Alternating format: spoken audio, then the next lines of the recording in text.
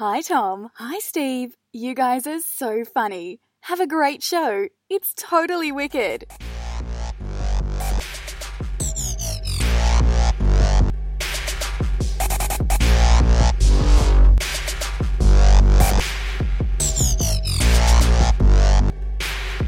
All right, should we get started? Yeah, you ready?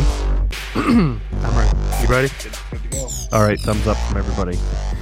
Okay, everybody, welcome to Masters of Profundication. I'm Tom Witham, I'm Steve Piles. and today we have a special guest with us. Would you like to introduce yourself, Rob? Sure. I'm Rob Patton.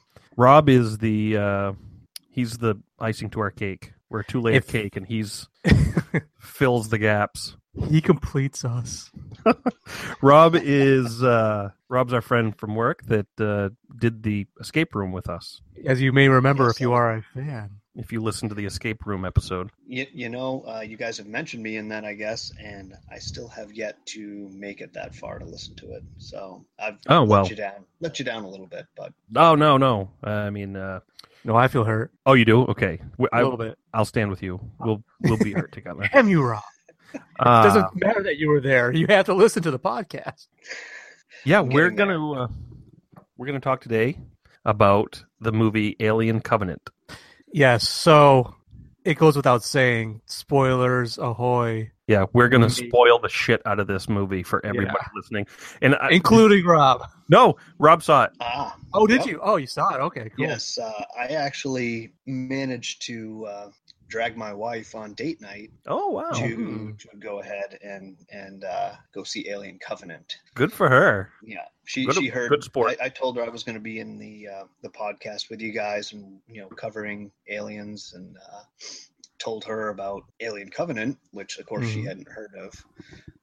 But she was like, "Well, now we got to go see it." Lucky for me, she had a few drinks and she was ready and willing. So Good. yeah, Yeah, little liquid So- courage to go see a horror movie.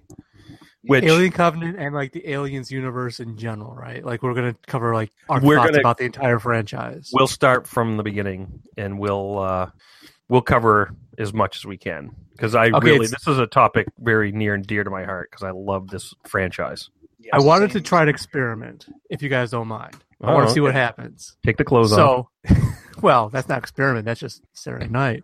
Yeah. But you think I'm sitting here with my pants on? I am not. Just saying. But okay, so now that everybody's disturbed, I wanted to try this. At the count of three, we've said this in the past, and I think this is not a surprise to anybody. But our favorite movie from this franchise, all three of us, has got to be Aliens. The Yes. second, yes. I agree. Yes. So at the count of three, I Director's want all. Yes, exactly. I want all three of us to say the name of our favorite character from Aliens, and this is non-rehearsed, and I think it's going to go the way. I think we're all going to say the same name. I want to see if that happens. So we're gonna All right. go 1, 2, 3, and then go. I'm going to say 1, 2, 3, and then we say the name of our favorite character from Aliens. Okay. All right. go. Yeah. 1, 2, 3. Hudson. Hudson. Yeah, there it is. Yeah. I thought that was going to happen. So Yeah. I almost said Hicks just because I knew that's where it was going.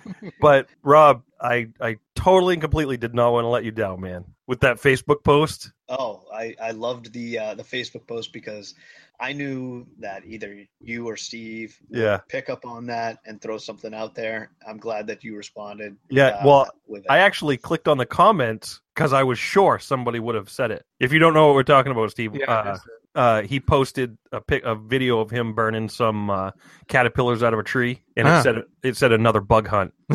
And so, like, I was reading the comments, like, oh my god, nobody said anything about aliens. So I had to go make a meme of Hudson saying, "How do I get out of this chicken shit outfit?" Oh, it was perfect. It was absolutely perfect.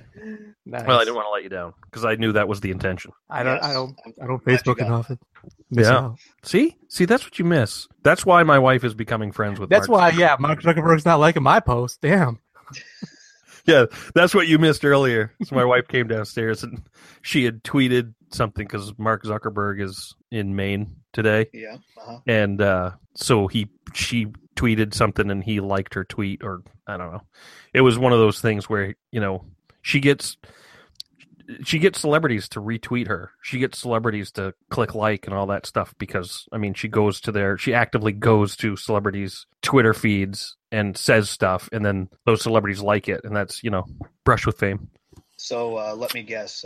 She's gotten a few likes or whatever from Patrick Dempsey, maybe. Oh yeah, Patrick Dempsey. She runs the gamut of hunks, but a lot of patriots. Gotta be what's her name too. What's that actress's name that she's goo about? Oh, that Ryan Reynolds killed in that movie. Crap. Sandra Bullock? No, he didn't kill Sandra Bullock. Yeah, he did. They were naked and they ran into each other, and she died from a concussion. He let her go to sleep. Isn't that how that movie ended? I think so. I think Betty White helped him cover it up or something like that with lime in a bathtub. Let's be brutally honest. All three of us would like to see Betty White naked at least for a second. Absolutely. Just to say I did. Yeah, just to check what's under the hood. Yeah. When are you going to say no to something like that? No. It could be the worst thing ever. You could go to a leper colony and somebody dump them out. You know? Opportunity. Send nudes. Yeah. Nudes. Okay, aliens. Hudson. All right. Hudson's the best character. We've established that scientifically. Yeah. By think, counting to 3. I think when we talk about Hudson, it's also he is one of the most quotable characters. Like, again, I put a Facebook post about another bug hunt, and Tom responded immediately with, how do I get out of this chicken shit outfit? Then there's, of course, you can count me out. We'll put her in charge. Game over. It goes on. My favorite one is where's the real pretty shit now? Yeah, I don't know. Right. That's my favorite one. Yeah. Who are we going to do now? When Bill Paxton died, every meme in the world when Bill Paxton died was game over, man. Game over. Yeah. That's terrible.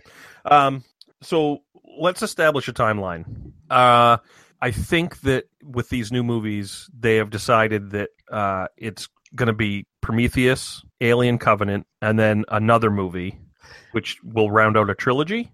Yeah, but I've seen something that said the trilogy, the next movie, is supposed to take place between Prometheus and Covenant for some reason. So like a prequel sequel? Like something about what David does once he gets on that planet, maybe, I guess. I don't know. I don't like that. I don't either. I want them to keep going forward. Yes. Yeah, it needs to move forward. So let's just count them out here. Prometheus, Covenant, Movie X, which may or may not take place between Prometheus and Covenant. Yeah. Then Alien, then Aliens, Alien 3, Alien 3. And then Alien Resurrection. Yes. And then the Alien versus Predator movies are not canon. Right, because they give a background of the aliens. The Predators had the aliens on Earth in the ancient past, and Prometheus destroyed that whole timeline, basically. So, right. Not to say that I enjoyed those movies, so they're still worth watching. Here's a question that I gotta get out before I lose it, because Steve knows very well that if I don't say something, you will forget. I will forget, definitely. And I've been thinking about this a lot. Alien versus Predator. Yeah. What other franchise would you like to see coupled with Alien? So Alien versus Predator, done. Alien versus what? You got to get, and actually want to talk about this later on, funnily enough, but you got to get the Dark Horse trilogy in there. Dark Horse being the comic book publisher. Terminator. Alien versus Terminator? Yeah. Versus Predator. Three-way. A three-way. Oh, yeah. Goodness, that's pay-per-view. Menage a blood. You know what I would love to see, and I know both of you, so I'm not going to get any pushback on this. I would absolutely love to see Alien versus Punisher. Oh God, yes. Yeah, that's like an erection. Yes. If you ever want to feel bad for a xenomorph, that's what you would watch. That's just cruel. Oh my God. Oh, I would love to see that. And that's what I was hoping for this movie, for Covenant. I was hoping for a little bit more of the Colonial Marine style, sentry guns. I want to see shells hitting the floor. I want to see like absolute oblivion. I want to see the scene in Predator when they don't know what they're shooting at and they mow down the field. I want to see that. Oh, right, yeah. A wave of aliens, xenomorphs, just coming at them, and like we can only hold them back as much as we have ammo. And that God, God, I want to see that so bad. Which honestly, you don't even see that much of that in Aliens, which is the closest you come to it. Well, like you said, Colonial Marines, but it's very sparse with the aliens because they didn't use CGI; they used practical effects. So you see, I mean, honestly, on screen, what do you see at the most? 3 of them at the same time? Xenomorphs? Yeah. Yeah. Yeah, I'd say that you don't see like a horde. Probably They imply it. They really go. Right. They do a good job with that, but you don't see them all at the same time. Right. The most that you get is when they're coming through the seal and they've got the motion trackers going. Yeah, and even then, I just rewatched it today, and I was paying attention. Yeah, you see about 3 of them. Yeah. Seriously. But if you redid that movie, which we'll talk about reboots later. No. If you redid that movie with CG, that could have been epic. It could have been absolutely epic. There was an Aliens book that came out back in the mid 90s that Earth Hive, I think is the name of it. And I don't know, because I didn't read any of the comics, so I don't know if they visualized it later on. But there were several scenes in that book where they were like waves. Just waves upon waves upon waves of running xenomorphs, and just, of course I had to see it in my head because it was a book, but I wanted to see that in a movie. Actually, that if you think about it, that is in the Alien versus Predator movie when they do the flashback to the pyramid when the predators are lose control. They do show like a horde of aliens, horde of xenomorphs coming at them. So, and that was a cool scene. So hey, you're right. Yeah, one of the few in that movie, my opinion, but. Yeah. Oh, and that's a good point too. Opinions of the movies, because Steve and I, when we saw the movie, I was really trying to process when the credits started rolling, and I looked over at Steve, kind of like a sympathetic, like that wasn't as good as I thought it was going to be, and Steve was like, "Wow, I was entertained." So I was still remembering Prometheus, which blew. So I was pleasantly surprised by this one. I'm not going to say it's the best by any means, but I did enjoy it. I did. I gave it a solid 6, and by the end of this podcast, when we talk about it, I hope that my meter changes, and I hope it changes for the better. So what did you think, Rob? Where did you place it? At best, I gave Covenant a 5 at best, and that's just, and I honestly think that the reason why I gave it a 5 is because I am such a fan of the Alien series of movies. It could be, think of the most terrible actors, but if you put an alien in it, it's not going to be a 0 or a 1. I left feeling almost embarrassed that I had dragged my wife to go see it. Yeah. Okay. Well, what did she think? Did she give you any opinions afterwards? We walked out and she was like, that was really bad. And I could have been sleeping this whole time. Oh, sorry. Yes. Yeah. Sometimes it's good to see something you don't like so you know what you don't like, Yeah. Well, I was hoping that maybe somebody that wasn't a fan of the genre would offer a little bit more positive of spin, simply because it wasn't a bad movie per se, like on the whole. It's kind of like a bad movie for an alien movie, I guess is the way I want to put it. And I've got to disagree with you. I think it was subpar on all levels, whether it was a standalone movie or in the alien genre. I think it fell flat. I think maybe I'm getting ahead here, but I feel like it really dropped off. I think it dropped the ball. Nobody in the theater. I went and saw it at Smitty's.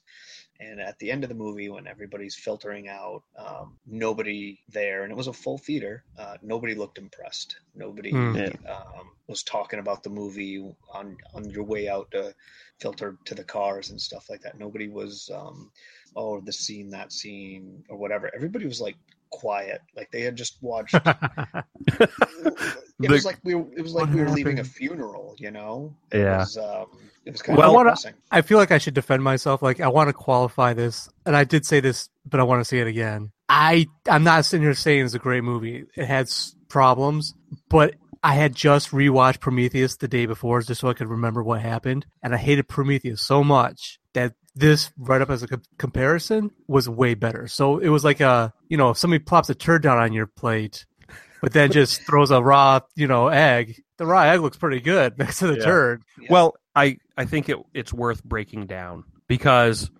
it starts. The cold open is the past, and they use that time to explore the creator and the created. Okay, it shows David and how he was introduced as new, like he just came online, and he has questions, and like he plays the piano. He talks about music composition. He talks about art. He talks about poetry and those types of things. And it was a colossal waste of time. Yeah, I think that scene was set up for you to at the end reflect back and be like, oh, this is why he's fucking crazy. I feel it's like to remind the audience that David is a person. Like, remember this robot from the first one? He's still kicking around. All right. Right. And he's the first model, and his AI was too intuitive. Is that the message that everybody else got? Yeah, he was too human. And then you flash forward to the middle of the movie, and there are a lot of scenes between Walter and David that I guess what I'm trying to say is they wasted a lot of time with exposition on like him using the recorder. That was a recorder, right?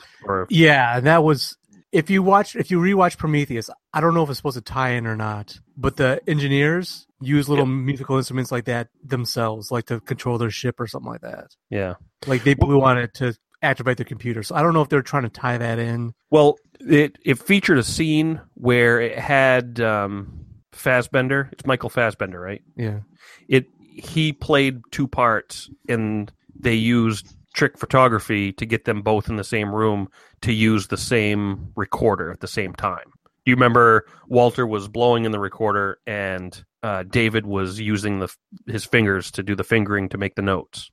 Which a very weirdly and uncomfortably erotically charged scene. Like I was like, okay, you can not drag this out any further. Thank you. Well, okay. So they spent a lot of time with the camera angles and no cuts. I don't know if you guys noticed that, but that whole scene or a majority of that scene is there are no cuts. There are no cutaways or anything like that. So you're looking at a seamless scene where these two guys, that's the same person playing two different characters on the screen, talking to each other, which if you go back 10 years, that's a remarkable thing. That like that's a technological marvel in cinema that they were able to take the same person, play two different people on screen at the same time with any cutaways.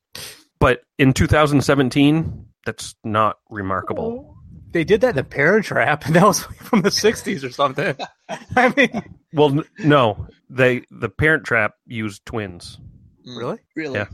I did not know that. The Lindsay Lohan one. Lindsay Lohan one. That was from the late 90s. So. But they also used cutaways. They used, like, shots over the shoulder of one while they're talking to the other. Like, if you... I mean... I guess what I'm trying to say is it's almost like a jerk-off scene for Ridley Scott. He was like, let's show the audience that we can do this. And so they had this ridiculous scene where they're using a recorder and playing this song and yada, yada, yada. And it's the same person playing two different characters, and they're on screen at the same time. And it just seemed like the filmmakers were like, look what we can do. And I'm like, yeah, it's 2017. You made an Incredible Hulk look real. Yay. Yeah, nobody's impressed by this anymore. Right. So, like, let's move past it. But instead, they spent this long period of time on that shot with no cutaways and playing the flute. And well, there was a lot of that, though. A lot of unnecessary, long... Like, I think we're thinking of the same thing at this point where... Like you mentioned it, what did they keep going back to again and again? Oh, the severed head. The freaking head floating in that fountain. Did you notice times did they show that? It was like 5 times they had to show the head floating in the water. Yeah, I was expecting, the last time they showed it, I expected the head to be swolled up like a watermelon or something. They just kept going to it, and I was like, okay, I get it. It's a head. Yeah, it's a head with a shocked expression. Our girl's dead. It's a tragedy. We get it. Move on. Yeah, move on. But nobody really reacted to that in shock or horror, did they? Like, no. Yeah, everybody just like, oh, that's a thing, huh? Okay, I'm gonna move over here. Yeah. Oh, we're all dying now. All right, it's good. So, Yeah. so kind of what you're saying is that there's certain aspects done along in this movie where you think it's basically a self-pleasure section for Yeah. Ridley Scott. Which- Look what we can do. And unfortunately, everybody who's watching it is like, okay, great. Two dudes playing a recorder together in some homoerotic session, and nobody really cares. Right. You know, get it over with. Do it and get it over with, but let's move on. Right, because there was some important dialogue in that scene. I guess what I took away from it mostly was that David had been stranded. He was marooned on that planet, which, let's not skim over the fact that there's a planet with only one city on it. Didn't you bring that up yesterday, Steve? As soon as I was like, so this is the engineer's home planet, and they all live in this one city. One city. That's great. Yeah. So he's marooned in this city on this planet, and so he goes to work being an entomologist. Is that? Yeah, pretty much. He basically just dives right in and studies bugs on Earth bugs. Well, he was studying bugs on a marooned planet. Right, yeah. Bug hunt. But I mean, that's what he had moths pinned to the wall and all these species that he was studying and things like that, which that was kind of some foreshadowing with when it was discovered that he was manipulating the DNA or whatever he was doing to create these xenomorphs that for some reason double in size every 5 seconds. And let me say that if movies have taught me nothing else, if you ever walk into a room and somebody has like taxidermy or like anatomical charts on the walls, yeah, that's a red flag. That's not a dude you want to be around. Right. You need to I've seen this movie. I'm going to turn around and walk the fuck out of here. Yeah. But they established that he was into entomology. Yeah. And then they established that David was an older model. Walter was the newer model. And one of the things that Walter couldn't do that David could do was create. But one of the things David could do was grow hair. Yes, David could grow hair and he could create music. Yeah. And then when he sees Walter and he's like, yeah, it's a shame you can't create music, isn't it? It's like, yeah, can we move on? Can we go to some other place? Can we go to some place where somebody's machine gunning an alien? I don't want to see this bullcrap. But yes, for the love of God. The scene, ahead of this, but the scene in the jungle when they're trying to get to the ship, and even the scene in the ship where the guy first, the infected guy, the thing first pops out and it's fucking with the two women, and then the one in the jungle comes after him. I thought that was a pretty decent horror / action scene. Okay, I actually did enjoy that. I can fix that for you. Because all you need to do is replace the music with the Benny Hill yakety sax. That works for everything, though. And that becomes a different. Well, no, I mean with the slipping in the blood, and then the slipping in the blood again. Okay, yeah, you got and then shooting out the explosives, and it was just like it was like an Abbott and Costello Keystone Cops thing. It was just. I understand panic, and these people they didn't know what they were getting themselves into. But one of the things I did like about that whole sequence from the moment they landed to pretty much the very end, anytime the alien species was near or present or its presence was affecting things, there was a change in the music. Did you get that? Like there was a very specific melody that they used and it was maybe less a melody and more a sound effect, I guess. It was like a layer of sound that they used. And the only thing I can kind of equate it to is like a ghost's voice. Like in any of these ghost movies or whatever, you can almost hear the ghost voice. I take it back then because that does not ring a bell for me. Okay. Well, I think Jerry Goldsmith did the score, but it was from, maybe the first 20 minutes. A lot of the space stuff, a lot of the stuff that's going on while they're on the ship in space is almost James Horner's Aliens score from like a copy. I did notice that. There were certain parts where I recognized certain tracks from the previous movies, yes. Yeah, Aliens specifically. James Horner did the music for Aliens, and you can definitely hear that in the spaceship section. I'd call it the first 20 minutes of the movie. Then when they go planet side, and the moment that guy steps on that spore and the dust comes up and goes into his ear, it starts playing a layer of sound effect that is almost like a Nine Inch Nails style, like scraping metal, but it's very haunting, like very haunting. Yeah, it's a very haunting scraping of metal sound. And it's any time any of the Xenomorph, Facehugger, Spore, anything alien related, that sound is being played. It's when you eventually go back and rewatch this, because you will. I know you will. Don't lie. I did not rewatch Prometheus for 5 years, so... Yeah, well, maybe when the next movie comes out, I'll rewatch this one. I'll say that. Yeah, that's worth taking note, because it was a key. It was something for the audience to, okay, something bad's about to happen.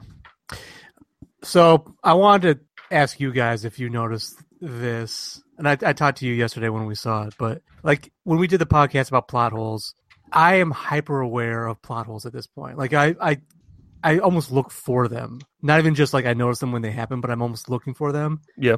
And one of the biggest ones to me was, you said the spores. So when they're walking out in the wilderness, they step on these mushroom-looking things. Yep. The spores go, and that's the black tar. Now, presumably, there was no natural occurrence of the black tar before David, carpet bombed them when he came on the ship. And when he carpet bombed them from the sky, he did it over the city. Yep. And hit all those engineer aliens and infected them and killed them. Okay, 2 questions. One, why were they why is there spores out in the wilderness? And I guess you can hand wave that away and say David put them out in the wilderness, but that doesn't make any goddamn sense, because why would he just, here's some mushrooms. Yeah, I'll put some mushrooms over here. Somebody will come along and step on this. And then 2, if the biggest concentration of the black goo was in these saturated corpses, these, the people from the Covenant were traipsing through the city without a care, dodging these corpses, touching them, kicking them, doing whatever, and they weren't getting infected at all. That kills me. I guess. I don't know what you guys think about that. Like, does that work? Is there an explanation, or did it not even bother you? Because that bothered the crap out of me. I'll tell you what I thought. I thought that it was weird for me that he dropped the goo, because when he dropped the goo and it landed and everybody kind of like Pompeii style froze in place and they turned to ash, this ashy, that to me had absolutely nothing to do with Xenomorphs. Yeah, like it didn't affect them. Like none of them got it didn't monsterized. Right. I pictured when in the preview when it shows him dropping the goo on him, I was thinking, well, every single one of those motherfuckers is a host and going to create a xenomorph. That I thought there was going to be. That's how it should have been. But that would have been a badass scene. Like a xenomorph pops out of all of them. Yeah. Spreads from that city to the rest of the world or something like that. That would have been really cool. But instead, he drops the goo and it turns everybody into like stone monsters. It's like napalm. He just like napalm the city, basically. So the first occurrence of this goo is it turns people to ash. Then, in my imagination, the goo spread throughout the countryside and interacted with the natural flora and fauna, I guess. Well, yeah, okay, yeah, because they do say there's no animals or birds or anything. That's right. True.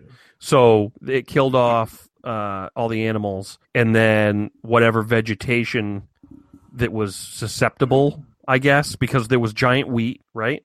Well, I think that's more of because in Prometheus they talk about how the humans and the engineers have the exact same DNA, so it stands to reason that they would grow the same kind of crops, have the same kind of diets. Right. But the wheat would be, I think that was there previous to David coming. It was just something that the engineers had. Right, but that's what I assumed at least. This goo didn't affect that. It did affect this fungus or whatever.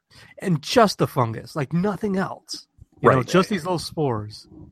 So let's work this through here. There's goo that turns people to stone. There's fungus that emits spores that once it gets into a host, which it can go through essentially any part of your skin, that then gestates into a weird xenomorph, like a more humanoid xenomorph. And then there's facehuggers. The facehuggers then implant like a more traditional xenomorph, like what we've come to know. Well, the So there's- facehuggers, I think, were engineered by David. Yes. Like, he was doing experiments for years. Yeah. Right, but where did they come from? Did they come from like they had to have come from somewhere? Did they come from the goo? Maybe they came from Shaw. Like, she might have been the first. Like, she popped out the giant facehugger at the end of Prometheus. So maybe he used her because they show her body on the slab with her Yep. chest burst open. You have a feeling that he used her as like a The basis. first host. Yeah, something like that. So maybe that's where the first facehuggers, or maybe the first queen came from. I don't know. So where is It's- that queen? Yeah, that's a good point. I don't know. Maybe not. I don't know. Monsanto eggs. So Don't trust GMOs. Yes, don't trust GMOs because David's the CEO. The CEO of Monsanto has so just uses all his experiments.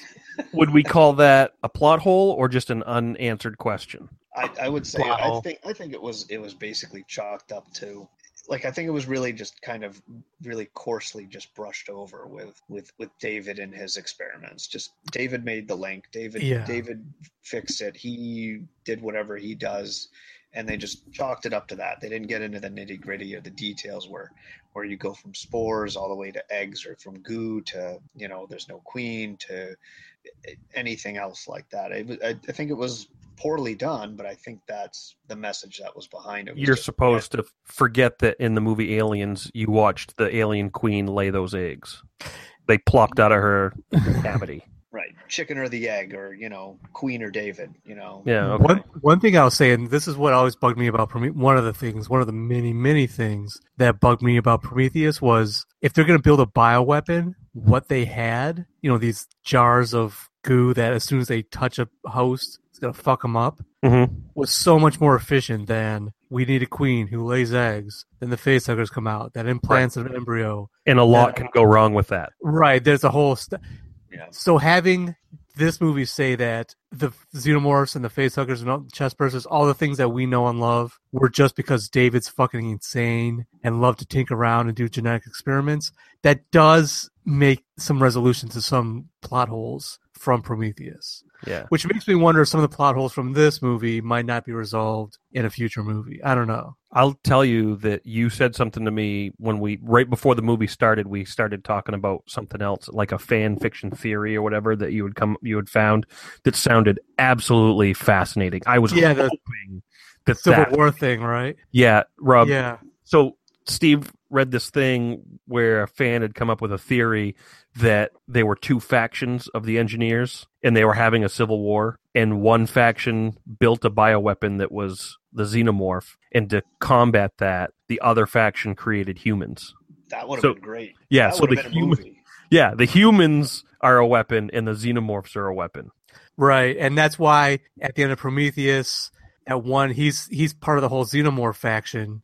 He wakes up and he recognizes humans as being the weapon or the product of his, enemies, and that's why he's just, without reason or without warning, just starts beating ass, ripping the head off of David, killing this one, killing that one, jumps in the ship to take his payload to Earth and, destroy Earth. That's what happens at the end of Prometheus. And that Civil War idea, which I guess technically isn't dead. I mean, that could still be the case. Yeah. But that Civil War idea does make sense, makes sense of some of that stuff. Right, if you choose to believe that. And if you look at Prometheus, the alien at the end looks different, really different than the aliens from the city. I don't know why, the engineers from the city. Like, the one at the end is kind of oddly misshapen, seems to be bigger, but the ones in the city were more diverse and a little more human looking. Yeah. Whatever that means.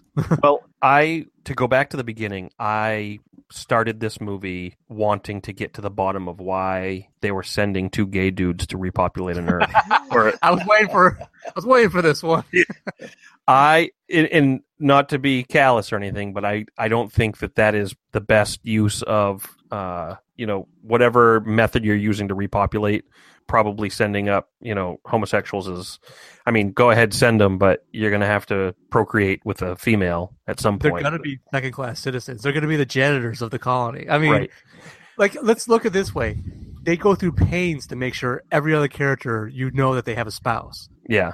Every other character, every other major character, except for maybe that first guy that gets infected. They didn't really say for sure, but every single other major character has a spouse. So the focus is definitely on procreation, and we're making a colony, and we need babies, and all that stuff. That brings up another good point that you're, as an audience, almost expected to consume the not in theaters clips that they've been feeding us. Yeah. I almost made a tremendous mistake by avoiding Covenant stuff. I didn't want to read anything about it. I wanted to go in cold. I didn't want to. I wanted it to be a pretty good surprise for me to see it because I had high expectations. And then as time went on, I got like feverish. I wanted to see more and more about this movie. Well, then I located that clip where it shows them right before they go to hypersleep, and they're having that moment where they're celebrating the fact that they're on their way to repopulate a planet, and there's maybe 6, 7, maybe 8 couples tops. Yeah, about that. Yeah, and that's all they show. They don't tell you anything about the embryos. They don't tell you anything about the colonists, the 2,000 colonists. I had no idea. So that solved the question of how are they going to go repopulate a planet with these 12 people. How are they going to do that? That doesn't, I suppose you could do that, but if you're putting all you're going to have so much inbreeding, it would be ridiculous. Yeah. But you would have a lot of one-eyed, blue-skinned freaks running around. Right. Well, anyway, I think what is the number? 14? You need 14. No, you need like a couple hundred to have enough genetic diversity to populate it, to keep I don't know where I heard that. Maybe it was down south. You only need... I've got 14 cousins. That's all I need. You only need 14 different people in order to have or to recreate a population. That's probably fake. But anyway, so the cargo hold full of in stasis colonists, that solved the problem of why they had gay dudes. So right, because they can help push. Yeah, they can hold the camera. Yeah, exactly. Oh my god. So that solved it, and I was okay with it. There's different, and they were not. They clearly didn't want to make it a big deal. Yeah, I will give them that. They didn't try to do a social message out of it. Like right. When one of them died, like the second one infected was one of the couple. Yeah. The other one was like, "Oh, baby," or something like that. Yeah, there was a very brief moment of it. So they didn't want to make it like a look. We were so progressive. We got gay colonists. Right. And it was 2114. What was the year? 2104, something like that. Yeah, I think that's his. Yeah, I think you're right. 2104. Yeah, I think it was 2104. You have to imagine if things progress the way they are right now, by 2104, like half the population. Right. Yeah, like there's going to be 3% of the population right now is gay, and probably by 2104, like 30% of the population will be gay. You know what I mean? Like I don't know if that. I don't see. I think the population of gay people would stay pretty steady. Well, I think that there's probably way more gay people than they're considering as part of the 3%, simply because by as people drop their problems in their social, they're going to say pants. The more people drop their pants. But I'm just saying that, like, back in the 50s and 60s, probably you'd get a study that said 1% of the population, or like, yeah, okay, I see 0.5% of the population. Yeah. Right. So people would be more comfortable about coming out of the closet and those types of things. There probably won't even be a closet to come out of by 2104. You know what I mean? It'll probably just be like, we've got preschool kids now that are identifying with a different gender, and people are fostering that. So you can imagine. That's a different podcast. Yeah, that's completely different. But anyway, I will say that the questions were answered about how they could take gay people to repopulate a planet. But that whole beginning of the movie was almost like you needed to know, you needed to have seen the videos that they put online before the movie came out. There was a 9-minute clip, I think. Yeah. Is that correct? And then there was like a 4-minute clip of their video testimonials. And there's that couple minute like sequence of Shaw and David flying to the engineer planet. Yeah. That was a 2-minute clip. So there was I think that 9-minute clip included some stuff that was like, it included the trailer. That's what it was. Yeah, that's right. So it was like a 7-minute sequence, a 2-minute trailer, then like a 4-minute video with the video testimonials of before they go into stasis, and then there was a 2-minute prologue, I guess. That's the best way to put it, where it showed David flying and it actually had footage from Prometheus and right. Yeah. So if you didn't see that, what is that? 11, 13. If you didn't see that 13, you could get rid of the prologue there. That probably didn't matter too much, but it was good 11 minutes. It's like you had to watch a pre-movie to get the full story. There was a pre-movie before you watch the movie. Right. I'm wondering, is this going to be a thing from now on? Like, not even just Aliens, like, because they have a way to track this. Obviously, on YouTube, how many people have watched this clip? Okay, we've got 5-10 million people watch this clip. We don't need to include this. We can cut this out of the movie and save some time. Yeah. Because enough people have seen this anyways. Like, viral marketing will be a tactic for editing your movie in the future. Right. And I can see that backfiring a little bit with people not choosing to see. Like, I almost missed it, honestly. Right, yeah. If I had stuck to my guns and said, nope, I'm not going to look at anything before the movie comes out, I totally would have missed it. Now, I probably would have seen it after the movie, but when it has less impact. It has a much less impact. So, you'll probably see it with more of the Marvel, like they call them the one-shots or whatever, the Marvel one-shots, where it's after the movie's over, they're showing you little tidbits, but also on the bonus material on the Blu-rays and the DVDs, you're getting these like 2-3 minute mini movies that feature something that happened in the background. I don't know if you saw that with which one's the Battle of New York? Which Avengers? The first Avengers. The first. Well, some of that alien technology, they made an emphasis that the agents of S.H.I.E.L.D. swooped in and took care of all the alien technology. Oh, yeah, that pops up. I mean, that pops up in the Luke Cage Netflix show. Some of the alien technologies got repurposed into making special guns and bullets. One of the one-shots for that's on a bonus on the Blu-ray is a couple use a gun, an alien rifle that they found to rob a bank. But I guess that's irrelevant. The point I'm trying to make is they're coming up with more and more of these little snippets for you to watch that are part of it. They're canon. See, that's fine. They're canon, but they're not necessary. But this stuff from Aliens was like the entire scene. If you watch any of the extras, it was that girl, the main girl, but Danielle. I already forgot Danielle. Okay, yeah, it shows how much I was invested with her character. Already forgot her name. Weird.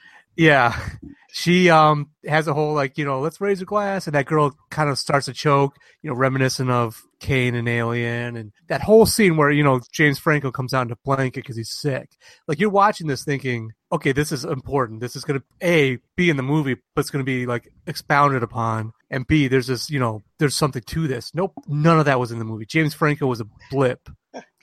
All that stuff. I gotta interject here a little bit and kind of confession. I know Tom knows this, but I actually missed about the first 10 minutes. Oh, that's right. Of Covenant.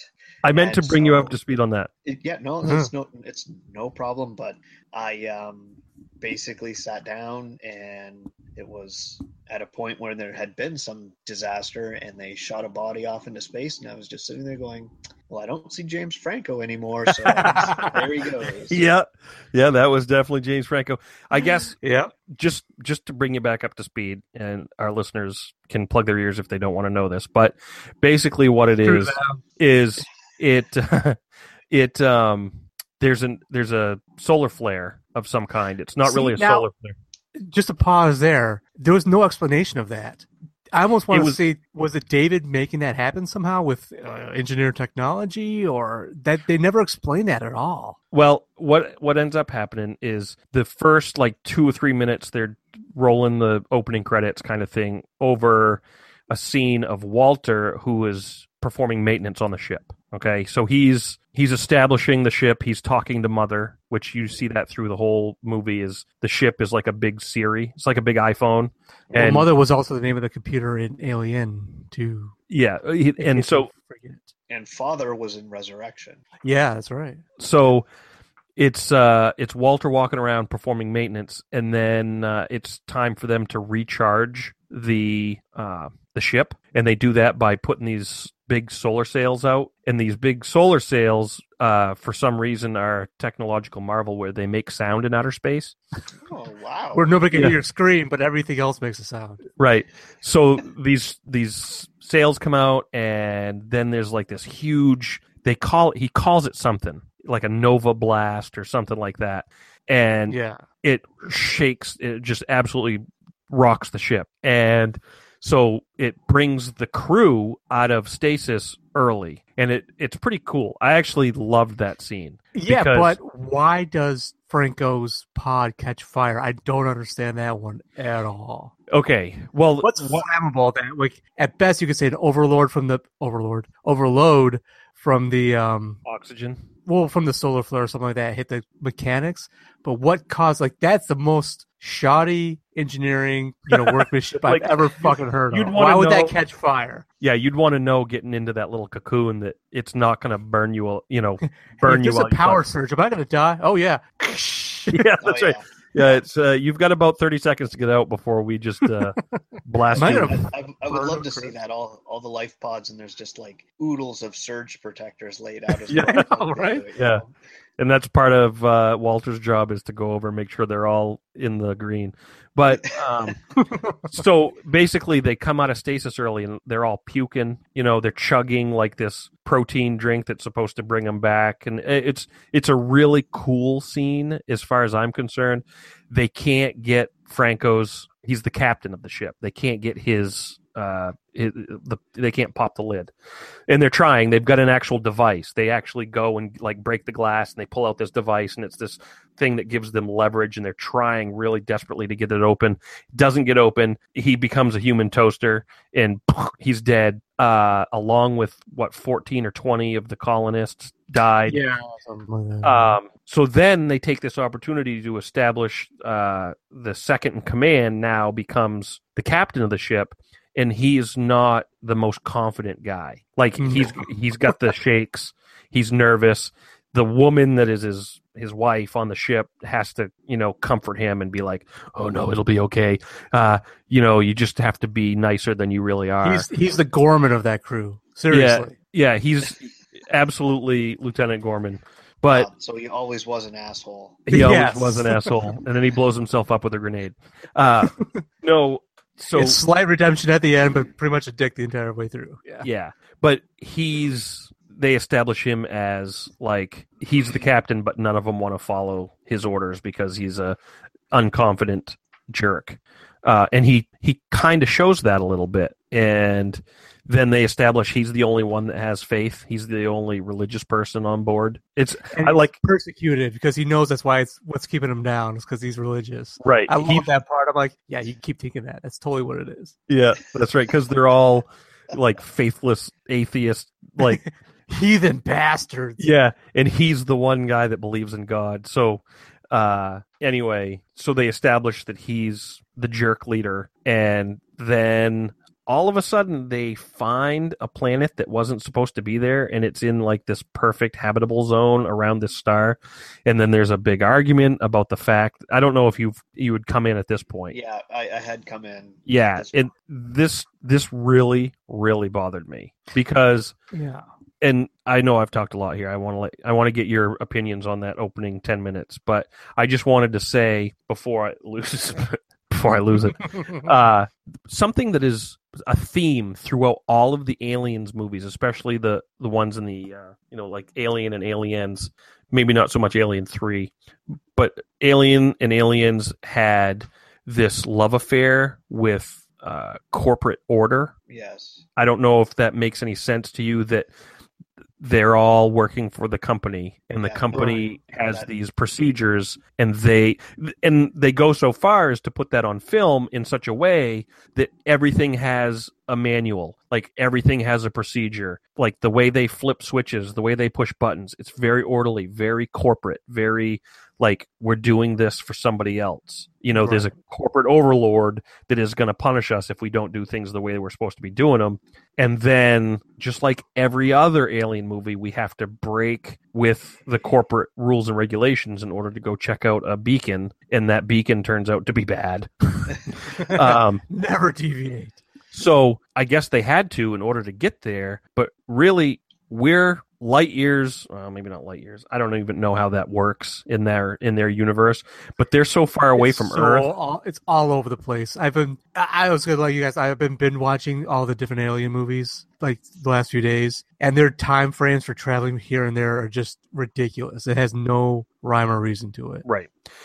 So, I guess the point I was trying to make is that decision to go check out the other planet that just newly got discovered on a hair's breadth of information didn't stand with what their mission was. Well, this is why I feel like there needed to be a scene, because this is a plot hole. This where David says to Walter or somebody like, "Oh yeah, I totally set up this Nova event." So, because I, had deep space detectors knowing when a ship was going to pass by, and I needed more subjects, so I sent this event up to fuck you up, and then make sure you heard the message so you would come check it out. Like, that would have plugged the hole at least somewhat satisfactorily. Right. But as it stands right now, you have it's a massive, gigantic coincidence that this Nova hit them at just the right time for them to be floating around and say, oh yeah, there's this, Bob Denver fucking song coming through my radio. Let's go check this shit out. Well, yeah. There's no explanation for it at this point. That's maybe it's a deleted scene, but I agree. It was, you would like to chalk it up to, it was Jesus, but obviously Jesus wouldn't send you to that place. But it is very, very, very coincidental. Sure, I don't know. I'm not an expert on solar flares or anything else like that, but they do seem not to have a real pattern, but just to have all the timing, the stars really did align in this instance. Yeah. Well, and it's too coincidental. There is a scene with Walter on the ship explaining what happened. And he says that he called it something. It was like a Nova burst or something. I can't remember. And then he says there's going to be shockwaves or aftershocks. We need to get out of here before that happens again, or we're going to be in for it. That he gave it that quick little, and then there was a moment that never resurfaced where Walter spoke to the captain, which I don't remember his name, but the new captain, Dr. Manhattan. Yeah, he spoke to the new captain as if he were being insubordinate. You remember when he says this is going to happen again or something like that, and then Walter goes, "Is that a question?" Right? Yeah, that's right. He's like being cheeky. Yeah, and I caught that as he was trying to fit in, because everybody else's sentiment was, that's true.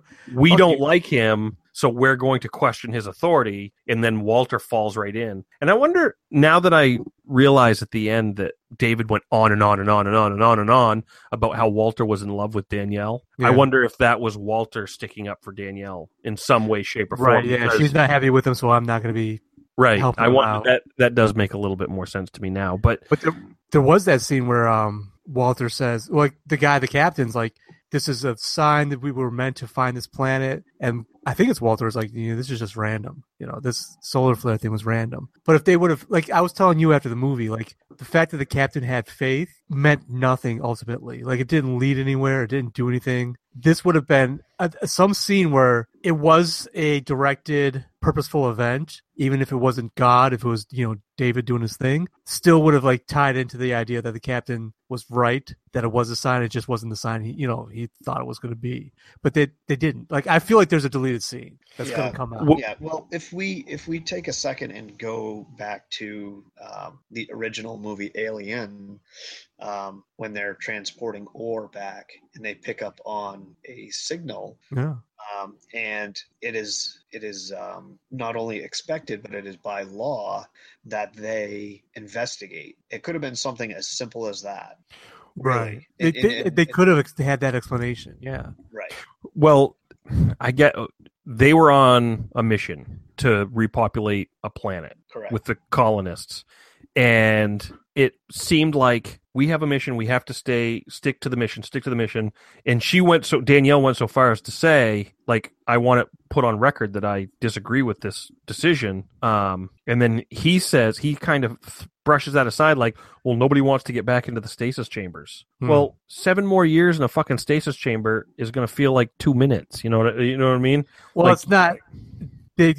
James Franco got cooked alive in a stasis chamber. I think they're all like gun shy. Like, I kind of saw that part. I understood that. Like, nobody wants to be in that death trap. Right. But here's the thing about the problem with Prometheus is they brought the fucking stupidest people on a mission.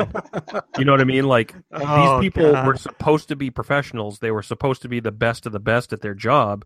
Like, that company's not going to hire the type of people that are going to disobey. Like, if I'm sending the most expensive spaceship on Earth to go on the most important mission of human life, humankind, I'm going to find these people. I'm going to vet these people that are not going to chase after a ridiculous signal that might turn out to be nothing. Like that mistake didn't need to be made in order to get them to the planet. Let's poke the space cobra. What could go wrong? Yeah. It kills me. So, like, I guess to me, it would have made more sense, and I didn't write the movie, and had I had the opportunity to stand... Damon Lindelof wrote that movie, and he needs to fucking stop doing that. Yeah. Well, if I were in that room and we were making storyboards, I'd say, hey, for chits and giggles, let's give them a solar flare, and let's put them in a position where they have to go to this planet in order to conduct repairs, or they have to go to this planet to do something, rather than, hey, I know we've got to go on this like multi-quadrillion dollar, mission with 2,000 people that expect us to do the right thing. They signed a contract not with the company so much as they signed a contract with those 2,000 people that are colonists in the back. They were making a decision for them, what could go wrong? Well, you could crash and burn and, kill all those people, and they've got no say in it. Those people signed up to go into stasis, to come out of stasis as colonists on a paradise island, or paradise planet. Yeah, exactly. Like, you made this decision, right? That every single one of them did not sign off on. In fact, it's going against the decision they did sign off on. Exactly. So, to me, you remove all that if you just simply do a solar flare and, oh shit, there's a wing nut that flew off that the only place we can get a repair, we have to, we're on a crash course to this planet. It put us in the trajectory of this planet that we didn't know was there. We're floating here, and we have 2 weeks to make the repairs, and if we don't make the repairs, we're going to crash land into this planet. So, give us, as an audience, give us the respect of, right. We had to go there, not, hey, let's go see what's going on. Let's go knock on the doors. At least something that that, like they say, there's more than one way to skin a cat, and they could have come up with something. There's a better script out there. Absolutely. And I'm hoping somewhere that there are a director's cut or deleted scenes or something like that. And you can tell probably watching the movie that there are some, but maybe it will do this movie just a little more justice than what it had. But my expectations are, kicking in the treads of my shoe right now. So. Well, I feel like if, as a movie maker, if you are counting on a deleted scene to close the gap of your credibility, then you failed. Like, deleted scenes are something that add to the story, or they're deleted for a reason because they're just pointless. They're not something like what was it? Batman, Superman was like, wait till the deleted scenes come out, then they'll explain all this stupid bullshit. No, you missed your opportunity. I have not seen one single deleted scene from the Batman, Superman movie because the original theatrical run was such crap that it's like, I'm sorry, you can't redeem yourself. Fuck you. You had your chance. I paid my money. I agree with that. I would like to think, well, having watched this movie, that it is full of holes. It is like a piece of Swiss cheese, and I have very low standards and expectations of the people who put this whole movie together. and maybe by chance they are dumb enough to have deleted scenes or excerpts that actually were able to explain something or piece together something, make it a little more credible. But it all, again, my expectations, my hopes are low for anything that's going to come of this movie. But again, you can see who is steering the ship, obviously. So would you be surprised that they did something stupid and deleted an important scene? My opinion is, no, wouldn't be shocked at all. Not at all. Well, you look at some other Ridley Scott things, like Gladiator. Ridley Scott did Gladiator. Yeah. And that was fucking awesome. I was entertained. I always like Gladiator. He also did Blade Runner, and I think that was more. I thought that was kind of overhyped, personally. Yeah. I like Blade Runner, but I also think that it is a very visually stimulating and very, again, visually appealing movie. And maybe you could chalk that up to another jerk off session for him. It's always appealing to have a jerk off session. Well, for yourself, oh, look what I did. It's right. like jerking off on your own. Well, there trophies. is, doing a little research for this. One of his movies, he paid like a little homage to Blade Runner, Alien 3, that prison planet that they're on. When they pan back, some of the scenes are like same scenes they use in Blade Runner. Even though Ridley Scott didn't do Alien 3, they still did a little like homage to him or something like that. Yeah. Blade Runner. Gave him a little session, a little hand job action, while they put it together. I feel like I'm on an island with liking Alien 3. Yeah, you might be, because like I said, I rewatched that today. I'm still not a fan. No, it did not do it for me. That was you're definitely not alone. Like you got people out there that agree with you, but I'm not one of them. You're not alone, Tom. I'm with you. I do like Alien 3. Of course, it's not, it does not compare to Aliens or even Alien. Right. But I do enjoy that movie. And I like that better than I liked Resurrection. Yeah.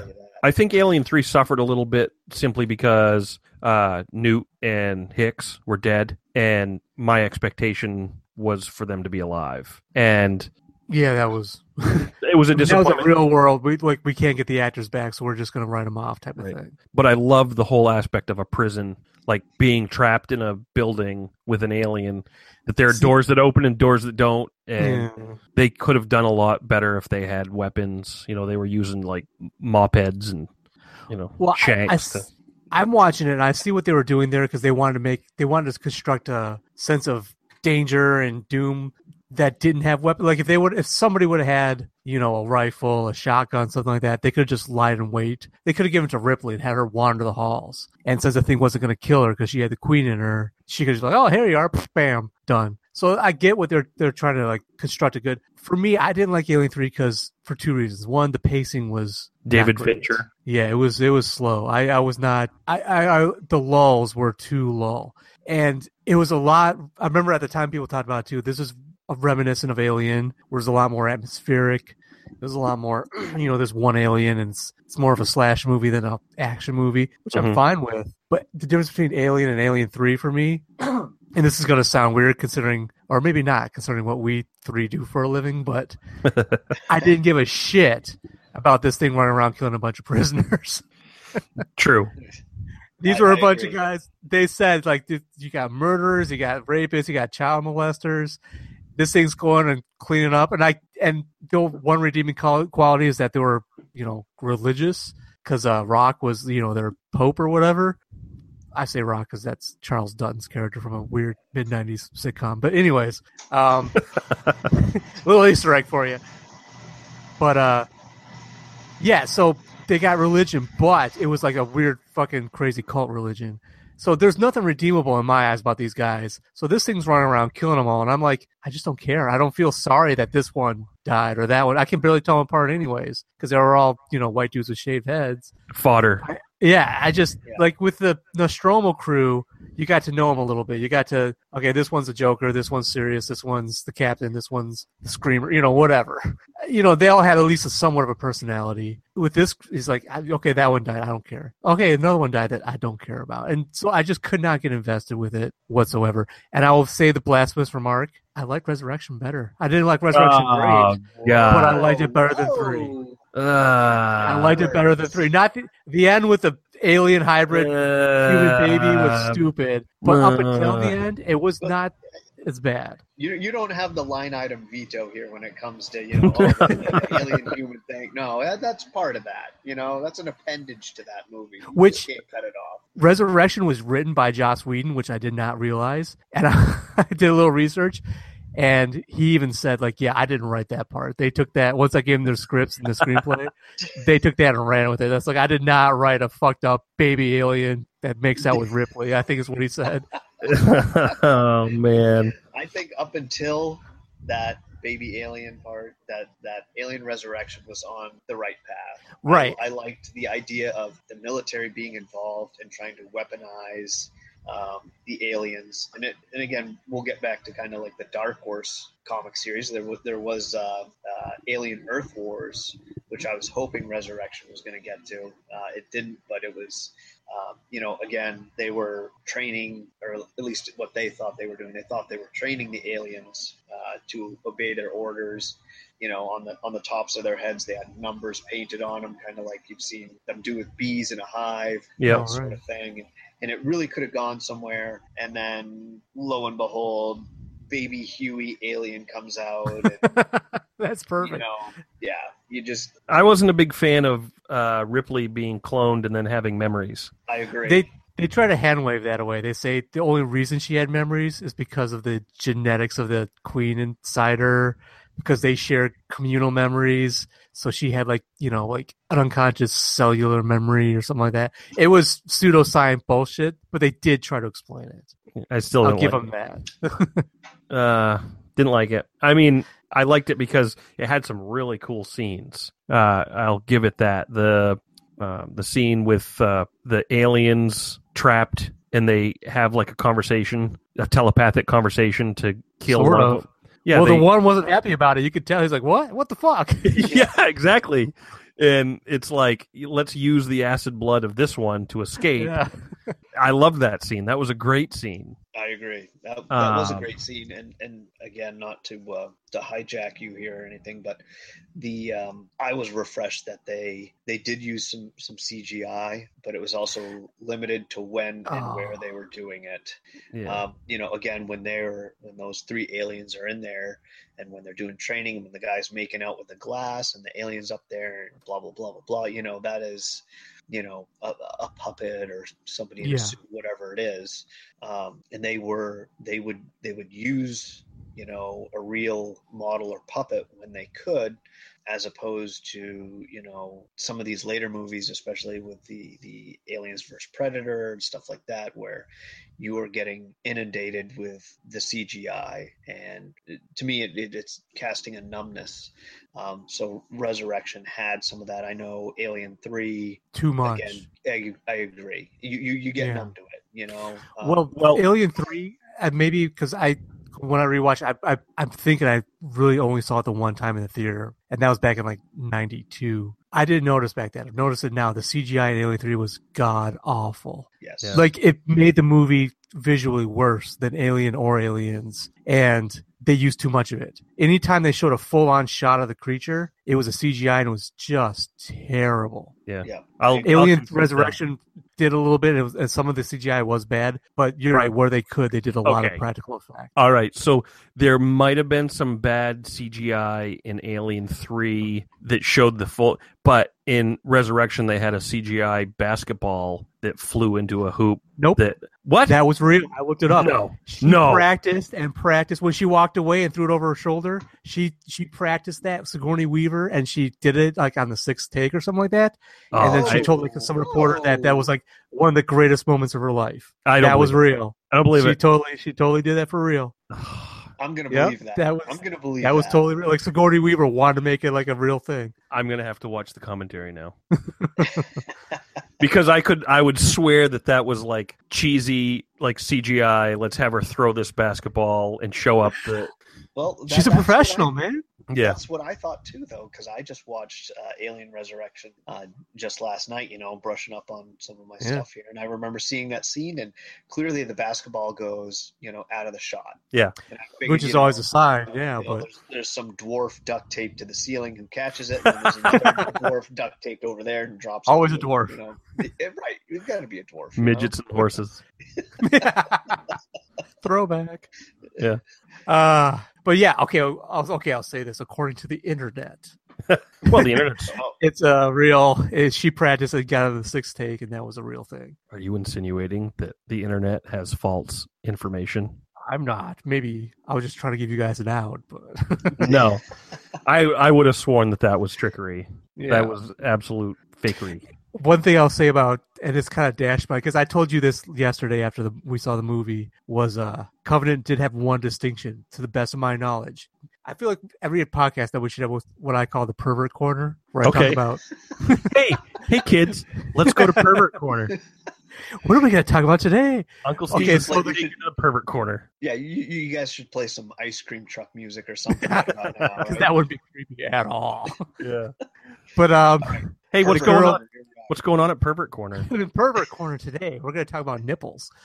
The girl in the shower at the end of Covenant, that flashed a little boobie at the screen. Yeah. To the best of my knowledge, I thought that was the first boobie ever flashed in the Alien franchise in any of the movies. Right. And the only thing, the closest I can think of is in Alien when she's in her underwear and she's climbing into the spacesuit at the end and you can see her nips through the t-shirt. That's Right, probably, it's Now, still wait a second. Wasn't in Resurrection Yep. when they're looking at all the clones Yep. and they're all distorted? Isn't there some nip right there? Oh yeah.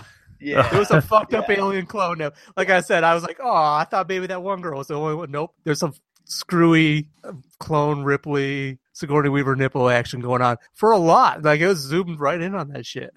So, I was It like, was cold. okay, It was so she cold in wasn't the there. It was first. cold. Yeah, It was you know. chilly, you know. what did That's why did she we was learn? saying kill me because Right. you know her nips are all chafed and stuff. You can't live that way. What did we learn in pervert corner today? Chafe lips, chafe nips, Oh, lips and nips and dick punches. midgets and horses. Man. I love it. Okay, so aliens. That's good stuff.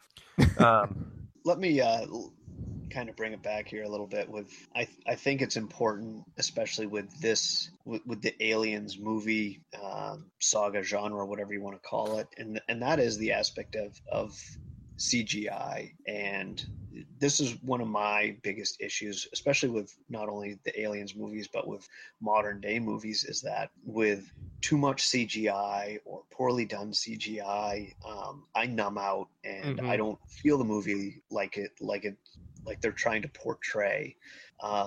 With Alien and Aliens, where they did use the practical effects and people in suits and stuff like that.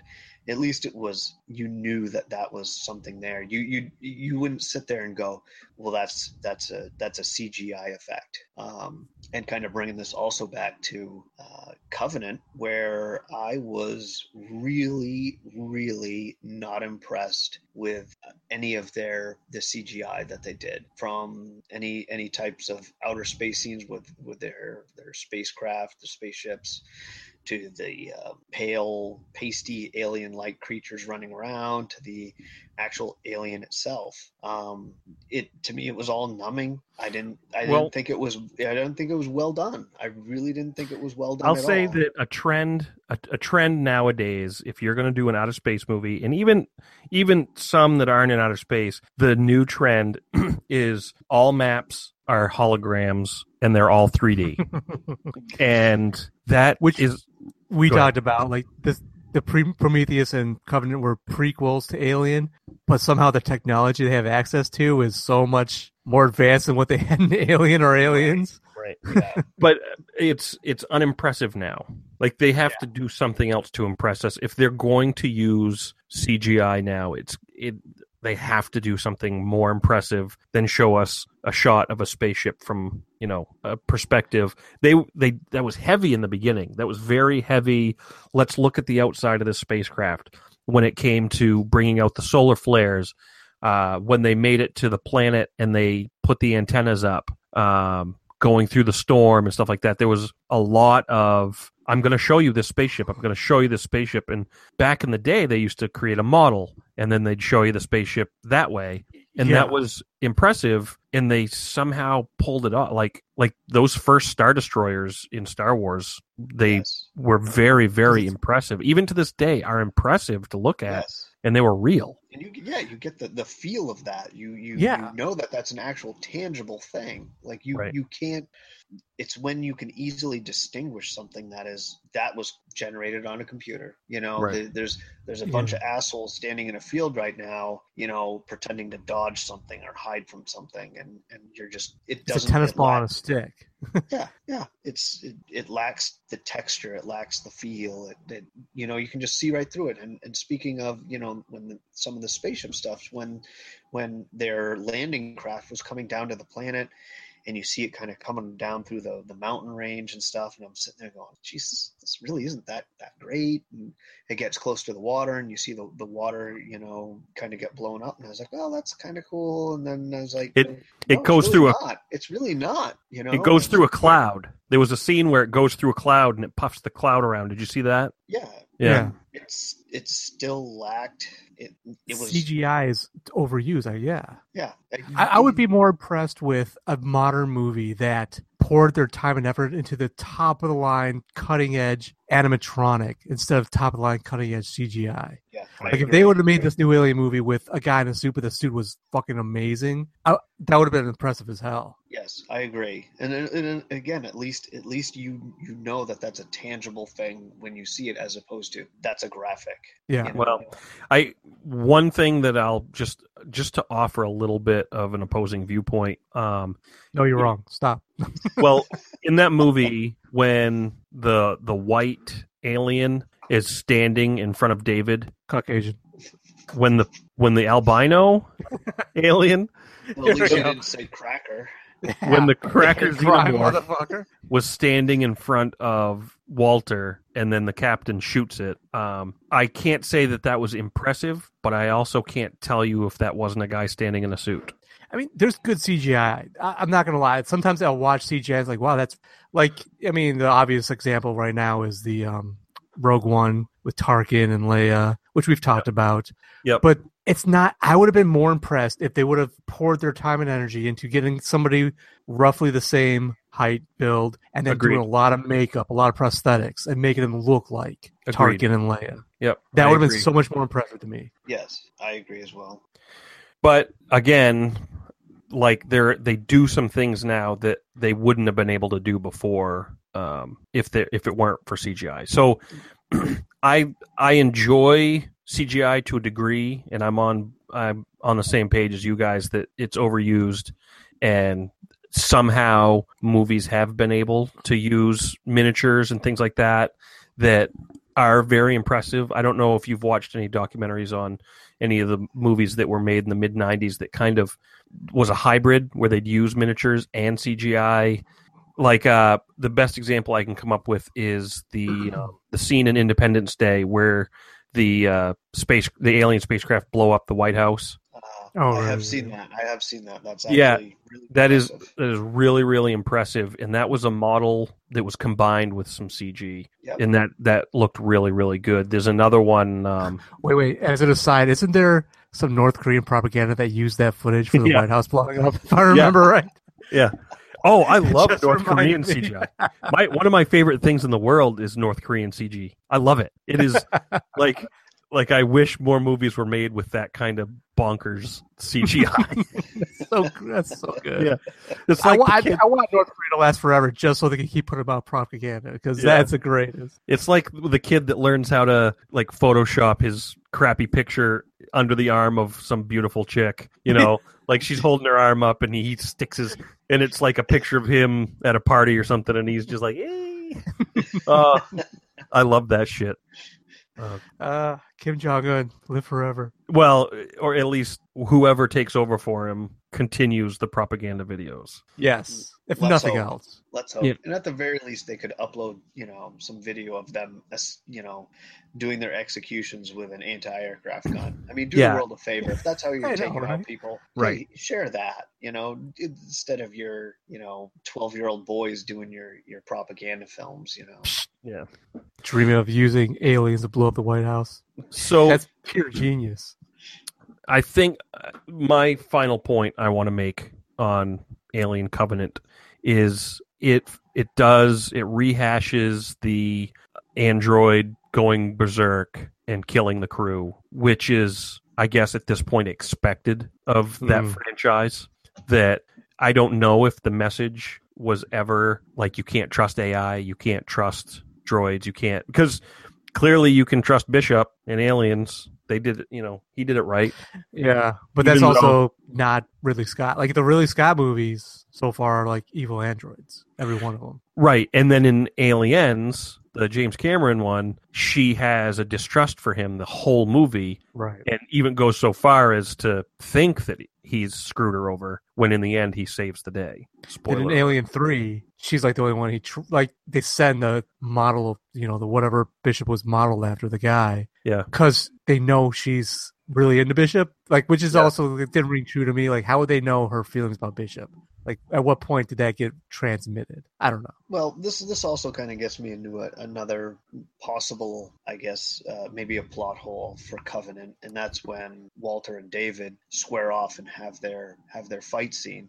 I may be wrong, but isn't there like a 10-year gap between the models? Yeah. So wouldn't you think that, with all the updates and advancements in technology, that the newer model would be able to whoop the older model? Well, yeah. Doesn't Walter say at one point there's been upgrades since your time? Yes, he does. And Walter's taller too, isn't he? I think. Not that matters, I guess. But. I'm not sure, but I do remember, he was given, what was thought to be the finishing blow, and he goes down. Yeah, there's no explanation. Right, but then he bounces back, and I'm sitting there going, okay, well, there's a 10-year gap, and if you look at technology that we have today in between our computers and everything else, 10 years is a lifetime. Oh, yeah. Times 10. So just imagine the research and development of that company to improve, make improvements. So yeah, you're right. He should have absolutely destroyed him. The one thing that David might have had over Walter was he was built more for interpretation, and it's possible that he could have manipulated the situation enough to trick Walter. I guarantee what they'll tell you. If anybody asks, the creators, the scriptwriters, whoever, will be like, well, David was emotional, so he had the passion. He had the will to fight, something like that. The passion to grab the knife and whatever he did. But I just think that's dismissing a major issue, because again, a 10-year advance in technology, Walter should have known what's going on behind him, what's all around him, what he can use for weapons, what he can't use for weapons, what he like, just at that point, as opposed to an Apple IIe versus my MacBook Air, like there would be such a huge difference, right? So again, that's another one of my issues with Covenant, I guess, another plot hole, or at least as I see it. Yeah, I agree. I thought the same thing. Like, there's no physical reason why David would come out on top. It kind of reminds me, like, one of my the favorite moments from when we watched the movie in the theater was Tom leans over to me and says, "What did you say? Like, do they think anybody's confused by this? Like, do they think anybody's fooled by this?" Yeah. Like, when all of a sudden Walter appears and like, "Yeah, totally, I beat David. Let's go on the ship." Like, who did not know that was David? Like, obviously. Yeah, that's also one of the things. When my wife and I were walking out, and I was, too busy hanging my head in shame, when she turned and looked at me and said, "Well, gee, that wasn't predictable at all." Yeah. Yeah, I mean, he's like, "David, who saw that?" Right, to kind of interject, this is, I love my wife very much, but she's one of those people who, during the whole movie is, why is he doing that? Who's that guy? And why is this? Why is that? And I sit there and I just go, oh man, it's grueling. And meanwhile, she was sitting there like watching the movie with me. And at one point, we were sat in the very back, so nobody could like see us or anything like that. But she was yawning, checking her email and just all this other stuff. And she didn't skip a beat, we walked out of there and yeah. So when again, not to dumb anybody down who may have been surprised, heaven forbid you exist in this world and function. But yeah. If my wife picked up on it without any explanation, and you're sitting there surprised, well, do yourself a favor right now and punch yourself right in the throat. Punch yourself in the dick. I like the one thing he had to do in order. Find a dick to punch.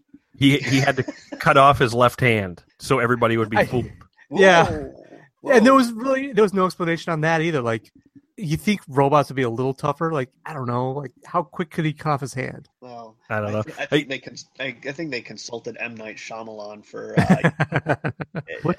to do that. Yeah, exactly. You know what it reminded me of, which I always got a kick out of, was if you guys remember when we invaded Iraq to take not the first Gulf War, the second Gulf War, when the weapons of mass destruction and yada yada yada, and we were bombing Iraq like mad. It was crazy. We just every day they were just bombing the shit out of buildings trying to get trying to blow Saddam Hussein up, and then it was reported that he had like 6 or 7 body doubles.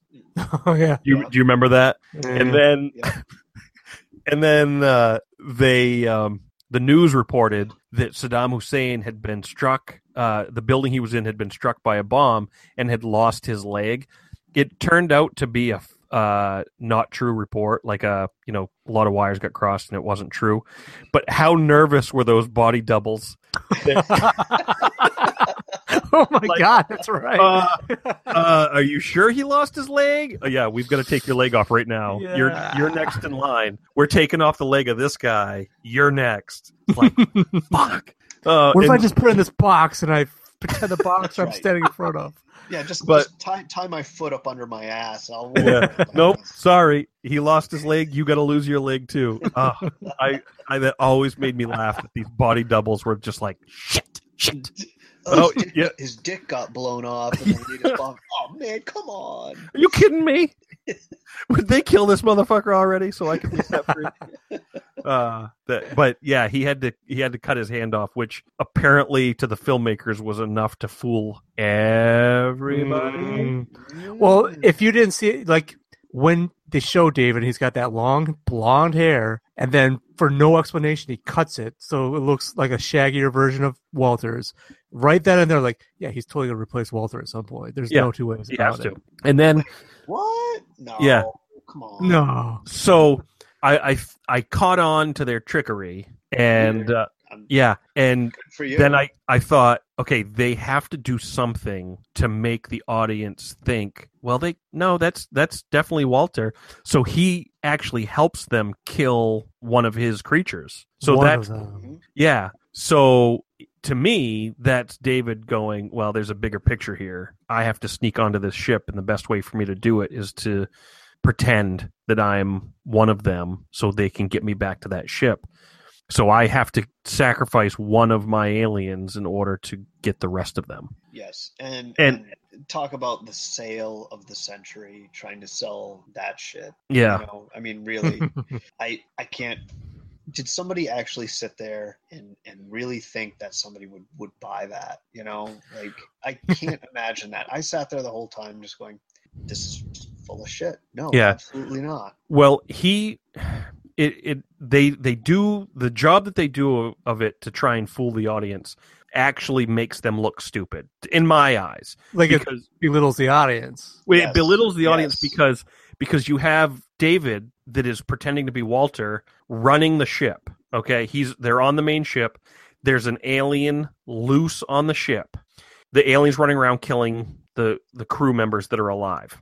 So David, at this point, has control of all the doors. He could trap Tennessee and Danielle in one corridor, shut and lock the doors, and then be like, hey, morons, I'm not Walter. I'm David.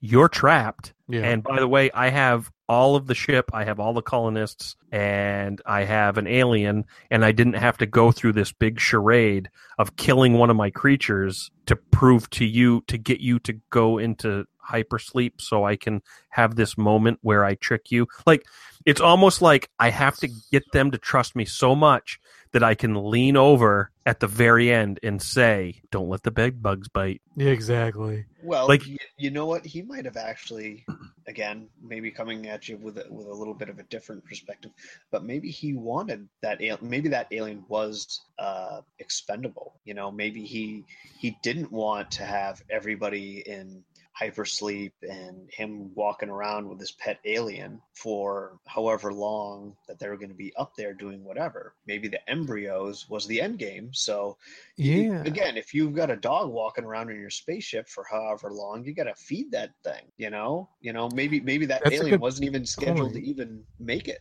Well, he also didn't control the aliens. Like when they showed, like, when the captain shot the white one that was standing there, he was slowly trying to coax it and stuff like Right. the aliens weren't going for him because he wasn't biological, so they couldn't implant him. But he also he wasn't their queen. He wasn't controlling them like puppets. So you're right. If this thing was loose on the ship for years while they're all in hypersleep, he's gonna have to either kill it himself or find some way to corral it or control it or tame it. But it's just practical. He had, okay, so two things there. One is when he's standing in front of the cracker xenomorph and the captain shoots it, he goes bonkers because he says, it was starting to trust me. It was starting to trust me. Okay, so he was an android of science, not a man of science. He was an android of science.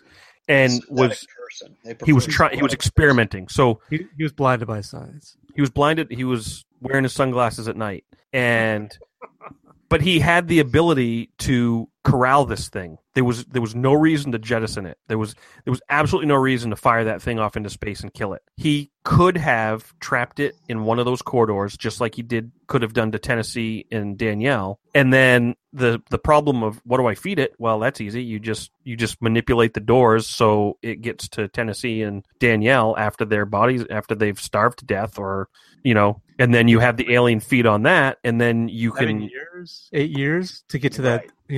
Yeah, you're gonna run out of alien kibble here. But then maybe you just toss it a colonist every once in a while. He had 20 colonists that had died. Well, that's bad economics though, because if you're feeding colonists to one alien, those are all each colonist that can make a new alien individually. So, well, he had 20 future aliens, 20 future xenomorphs to feed one xenomorph. It's just But he had 20 dead ones. Dead colonists. Yeah, they had a bunch of, because remember they fired the captain. They fired. Yeah, but would they? I mean, wouldn't they have launched everybody? No. Well, maybe not. Yeah. No, because when they launched the captain, they broke protocol. You're right. That was against. He's like, they shouldn't have done that. And if I was a colonist and my, cousin Bob died, I'd want to know about it when I woke up so I could have a funeral or some shit like that. Right. So they had the dead bodies on a slab somewhere, and I don't even know what the physiology is for an alien, a xenomorph. I don't even know. Does it have to eat regularly? Does it? In Alien 3, they ate. But why bother? What a headache. It does seem like I'm with Rob on this one. It does seem too much. Yeah, too much work. That's why I tell my wife when our dog is gone, it's gone. Well, I guess my thing is he was trying to keep them alive. Like his reaction to the one getting shot because he was communicating, like that to me made me think that he wanted these things alive. I think that was more of an interruption. I think that's what that was. I don't. Yeah, I was stroking my ego and you stopped me. Exactly. Yeah. I don't. This guy, when he had his grand scheme, it was everything's expendable up until I get these embryos up on the ship. But then if he's that intelligent and he's that forward calculating, what if these two dumbos don't kill it and it does stay on the ship and I can't control it? Why not shut it down in a corridor right now where I can control it, versus why should I let these guys fuck around and trip over each other and maybe shoot each other in the faces, and then all of a sudden I've got this alien running around that I don't have control of. Well, now I'm picturing the yakety sax music again. See? Well, you also don't want to necessarily have that alien running around and let it go hunt down Tennessee and Danielle, because what if they do get the upper hand on the alien while they're on that ship? But my point is he had all the controls at that point, and Yep. he could have trapped them in between two doors, Yep. and that was it. Game over for them. You could chalk it up to being a psycho, like sadistic psycho. Like I want her. I guess Tennessee didn't know, but I want her to know in her last moments before she goes to sleep that she lost. Or at the very least, you could say, I want them to realize once they wake up all along that they've never had a chance. Because he was fuck the humans, pretty much hardcore at that point. You're right, and plus those are two more bodies that Can be implanted. That he could use. You know, at that point in the game where he's on board the ship, he has his embryos. You know, there's two more bodies that he can use for his grand scheme. Yeah, well, fuck that alien. Right, it's expendable. Exactly. Yeah. It's the fucking Sylvester Stallone of this entire series. Yeah, I guess it was like gratifying the audience at that point that he's going to put them in their stasis chambers and lean over and then say the cheesiest line, "Don't let the bedbugs bite." I guess you have to do that for the audience. Right. I do think just chill.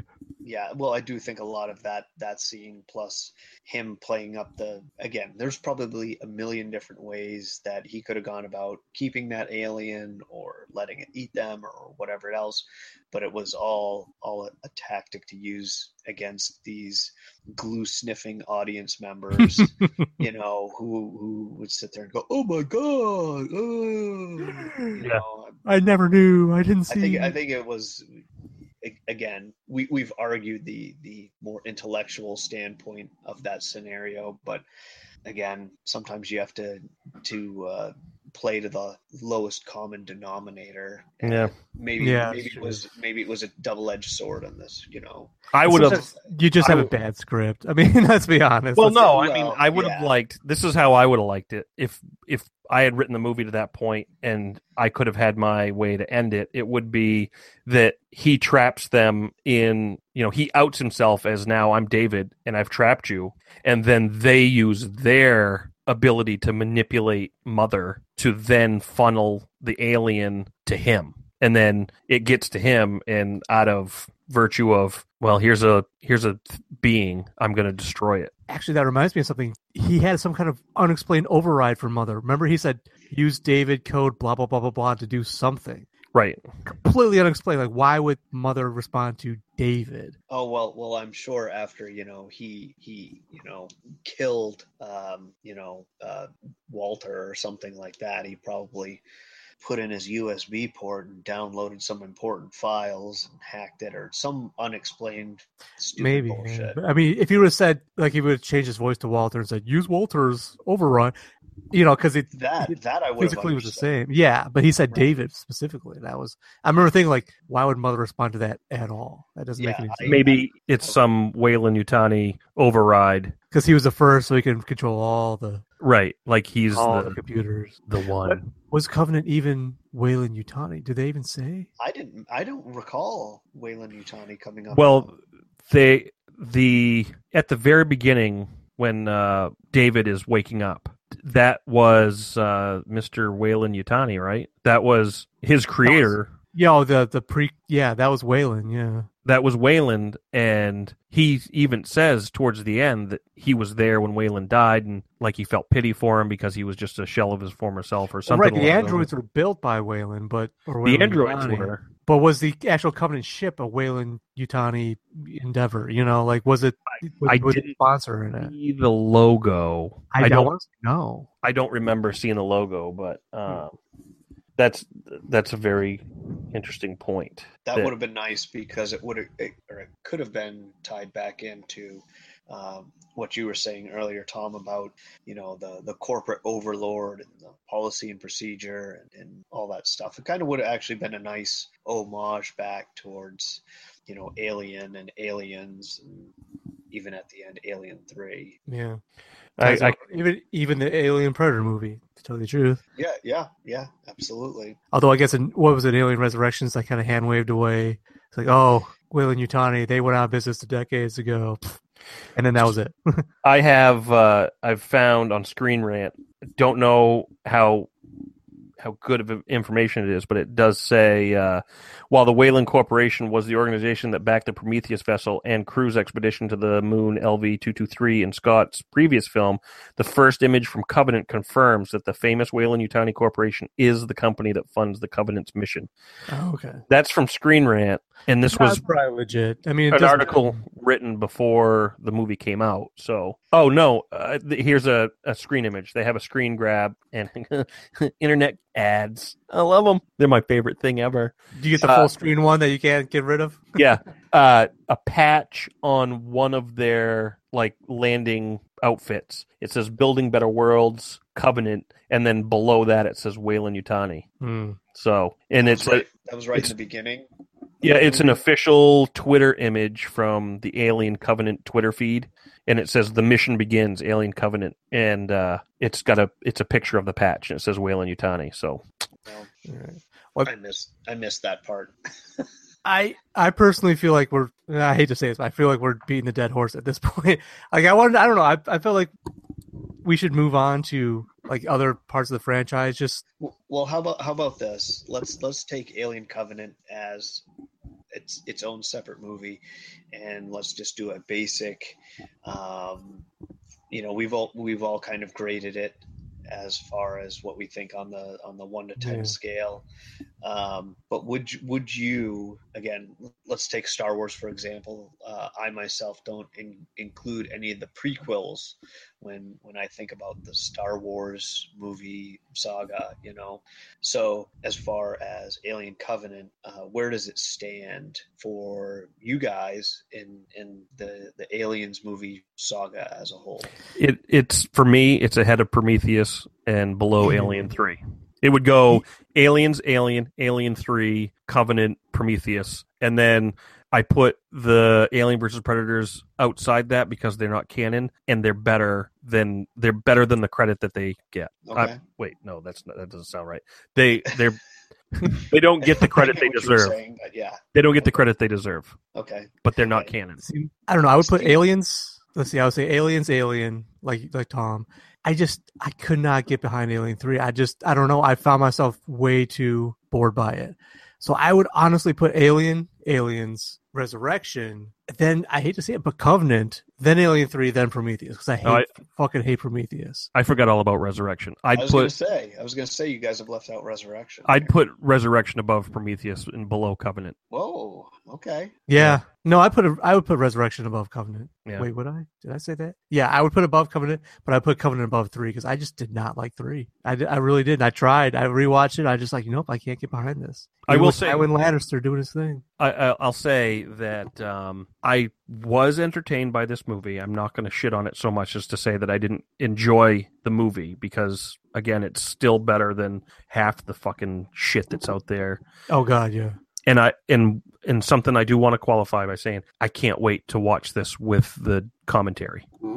I'm looking forward to seeing whatever the third one they're going to do is. Like even if it's a shoehorn between the two movies or like a continuation, which is what I hope. I'm intrigued enough with the whole saga of the engineers and David with the plot holes and everything that I still want to see where it ends up. Honestly. What about you, Rob? How do you rank them? I would go, Aliens, Alien, Alien 3, Alien Resurrection, then Covenant, and then Prometheus. If you have to throw it in there, that's go. It barely counts. Prometheus. I think we all agree was kind of a struggle. Fucking Damon Lindelof. Yeah, no kidding. But honestly, with Covenant, I wish they just had not done it at all. I think it could have been done a million different ways better. Mm-hmm. It would have been really simple. Oh, definitely. And it's, I think we're all kind of in the same boat. We grew up with the Alien movies, and I'm emotionally vested into it, from comic books and the movies. everything like that. So then when there's a disappointment that comes out, I take it quite personally. As much as I wanted to love Covenant and Prometheus, I just really can't. I would say if the only movies you had seen were Aliens, Alien 3, and I'll even throw it in there, Resurrection, I would say just don't even bother with stop, quit while you're ahead. Exactly. Well, I mean, and there's such a wealth of the well is huge as far as the comics and the books. Like, there's so much that you could pull from that, even if you wanted to tell a different story. Like we got like this hybrid Apocalypse Now thing where these people trek to find a crazy guy that ends up, being super duper fucking crazy. I mean, whatever story you wanted to tell there, you could do and use so much of the comics. Yeah, I mean, your script it's already written. All you have to do is pull out one of these comic books, and they're, again, maybe I have my blinders on, but through the late 80s, early 90s, all the comic books that I collected that were Aliens and Predator and whatnot, you can take a set of that series of comics, whether it was 1 through 4 or 1 through 10 or whatever it was, and you are given an excellent script where you just follow it. That's all you got to do is follow it. And even if you made the same errors that I think that Covenant did with the CGI and all that other stuff, I think you'll still be in tune with people. You'll pay tribute, a worthy tribute, to the Aliens movie series. Yeah. There's I wanted to let you guys know, there, in a strike while the iron's hot type of moment, it's not even Dark Horse, but there's this comic book from Image Comics. I think it was Image back in the day. There was this comic called Stormwatch. Basically, Stormwatch. Yeah. Superhero team lived on a satellite. Yep. That regular series, they rebooted it after this, but the regular series ended with Stormwatch versus Aliens. I that might not be the exact title, but basically that's what it was, where the xenomorphs crash into the satellite and all the superheroes get implanted with eggs. and the xenomorphs that come out of them have those heroes' power. I like that. It was like I said, strike while the iron's hot. I'm not saying they could take Avengers versus Aliens, but they could take a generic superhero, team, do a little bit of establishment work on it, say, this team is the greatest American heroes, they've saved the world, and then boom, out of nowhere, fucking alien queens implanting them, and they're coming out with superpowers and shit. That would, because right now superheroes are still the biggest thing on the planet. Yeah. I don't think it's going to last forever, so do it while the doing's good. That would be bad fucking ass. I agree. I've always wanted to see, ever since the comic series that came out was Aliens Earth Wars. Yeah. Where, aliens come to Earth, and it is in cities and towns, and aliens are running amok, fucking shit up. The military thinks that they can control them and defeat their enemies, and the aliens are obviously like, no, that's not happening. They march to their own beat of their queen, and so it just all blows up. There's an onslaught. Something just like that would, could really make something. Mm-hmm. I think that fans could get behind. Because right now, something different. I think the fans are, to all the alien fans out there, I think when you watched Prometheus and I would expect that you were disappointed, and you're going to watch Covenant, and I think you're going to be disappointed as well. Mm-hmm. With this possibility of the third prequel coming out. Well, whoever's getting behind that's really, really going to need to bring their A game. It's got to be top notch everything, and I hope that if they do it, that they look back at the mistakes that they've done with Prometheus and Covenant. Because they're astounding. I'm sure fans everywhere, all the keyboard commandos out there, are already, fist fucking their keyboards with with everything that was wrong. And I hope somebody's paying attention. And we'll do it right and bring it around. Well, they are incrementally better. Like Covenant's better than Prometheus, so maybe the next one will be. You're talking so fine a margin that it doesn't register. When you're -5 and now you made it to a 0, it's still shit. Just for reference, it on Rotten Tomatoes, Covenant has a 65% audience rating. Yeah, that sounds which is about right. which is pretty. I mean, that's For an audience, yeah, that's pretty low, right? yeah. Yeah, Critics I'm, are always low. But... I'm actually surprised it's that high, to be honest. Yeah. with Well, you. critics review 73%. Really? So I'm critics, even surprised by that. I'm That's very because it's ridiculous. airy and intellectual, and the nature of artificial. Like, there's the symbolism where at the end David is coughing up the facehugger embryos. Yeah. And the reversal of embryos implanting, or facehuggers implanting embryos. So I could see like some critics like, I see what he did there. It's like modern art. Yeah. If you want to feed into the pretentiousness of it, you're going to pretend that you see something where there's nothing there. Well, Like- I mean, it was the epitome of pretentious with the when he goes on about he tells Mother to play the heroes enter Valhalla, or I mean, like the gods. from the get-go, like everything he mentions, what do you see? I see what was the piano?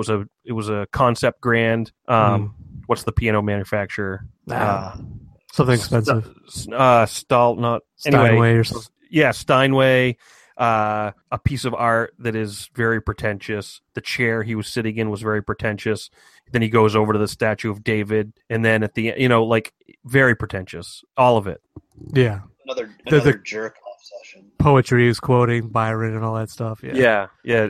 Like all that stuff is very much highbrow. Ridley Scott totally and completely read too many books in between movies and was like, I gotta put this in Covenant. I gotta put this in Covenant, and then it ends up being way over the heads of everybody. I mean, I'll admit that it was over my head. I don't care about that shit.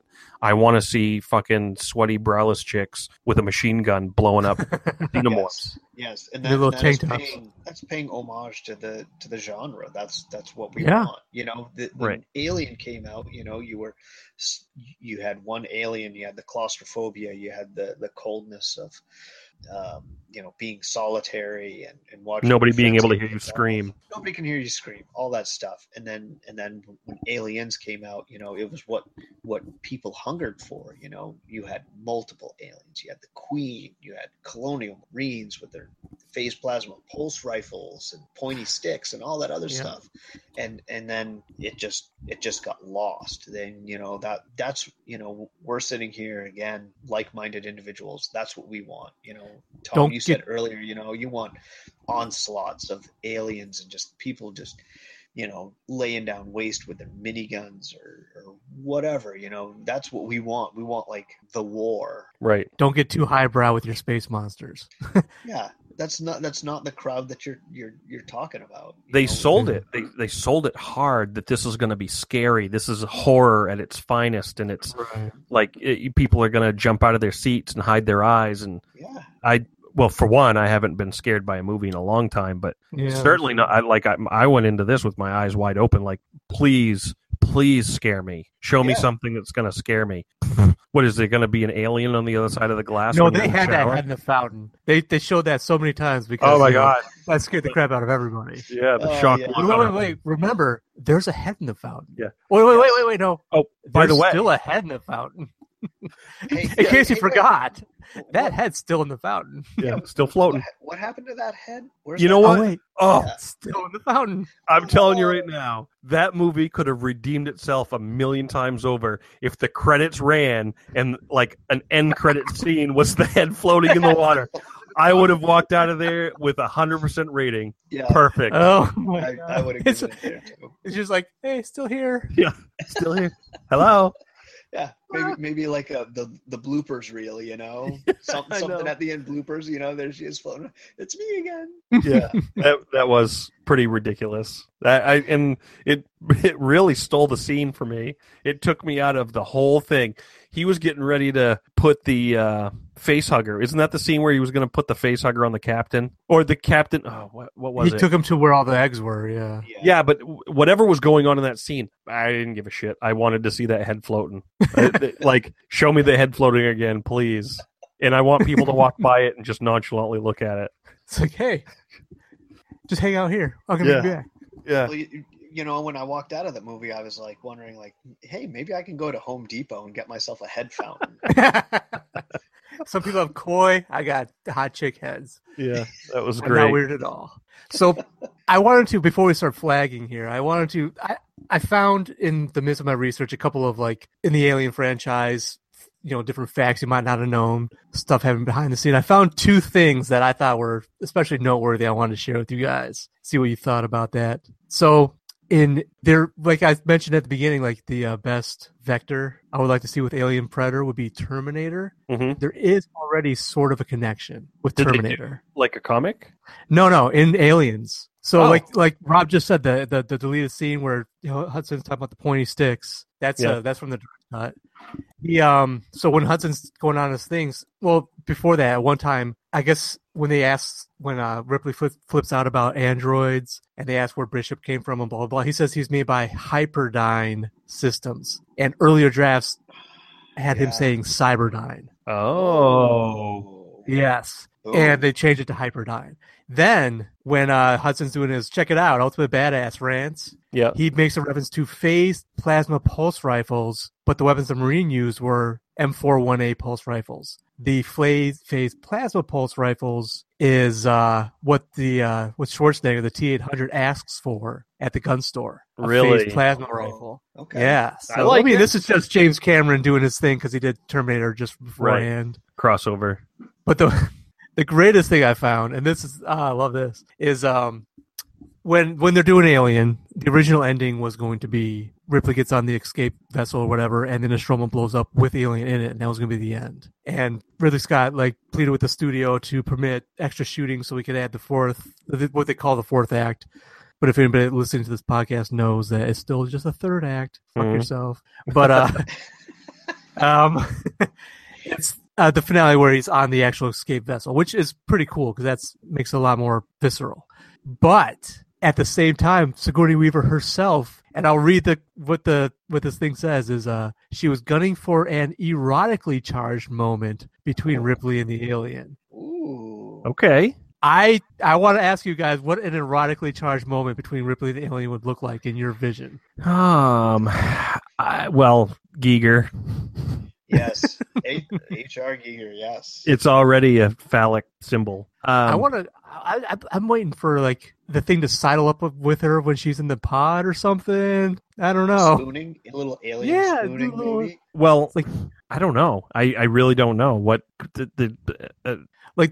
part of it was the whole breeding. There was a deleted scene, I think. Not they actually shot it where as Ripley's running to the escape vessel, she finds Dallas, the captain, cocooned, and then she finds the other girl morphed into part of an egg. Oh, so because before the queen was established, that was the idea of how this thing reproduced. It reproduced by spreading semen all over a woman, and then something like that. It gives a girl a facial, and so Bukkake. Maybe it starts the Bukkake. Yeah, I was gonna say maybe it starts to give her a fucking whitewash. That's the erotically charged moment. Yeah. I'm not gonna lie, I'd watch it. I want to see that deleted. That's scene. an acceptable ending in my mind. Yeah. If somebody came out with aliens porn, I would be on Pornhub watching it. Absolutely. Oh, that's a thing I can guarantee. I want to see that second mouth come out and just start chowing down. All about it. It says that ending was quickly nixed along with another version that would have had the xenomorph biting off Ripley's head. I kind of want to see that one too. Yeah, I like that too.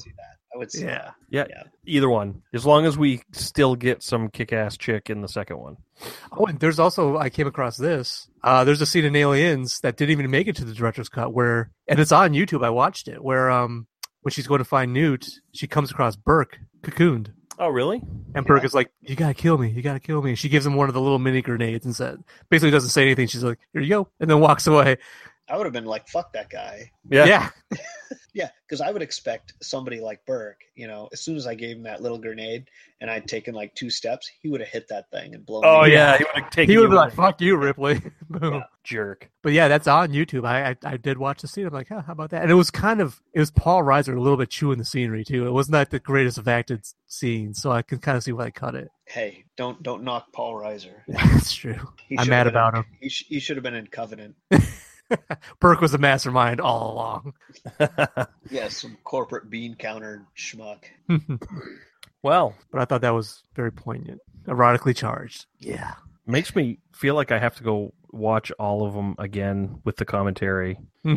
I have the quadrilogy on DVD. Whoa. Does it have Oh, all yes. the commentary? Yeah, it's got the theater cut and the director cut of Aliens. It's got like two bonus discs for all of them except Resurrection. I think Resurrection is the leanest on extras, but it's a huge pack. It's really, really well done. And when I got it, God, I can't even remember when I got it. Years and years and years and years ago, I did like consume it all in like a night. You know, it was one of those things where my wife was traveling, and so I had the day off plus like an overnight, and I just sat down and binge watched all of it.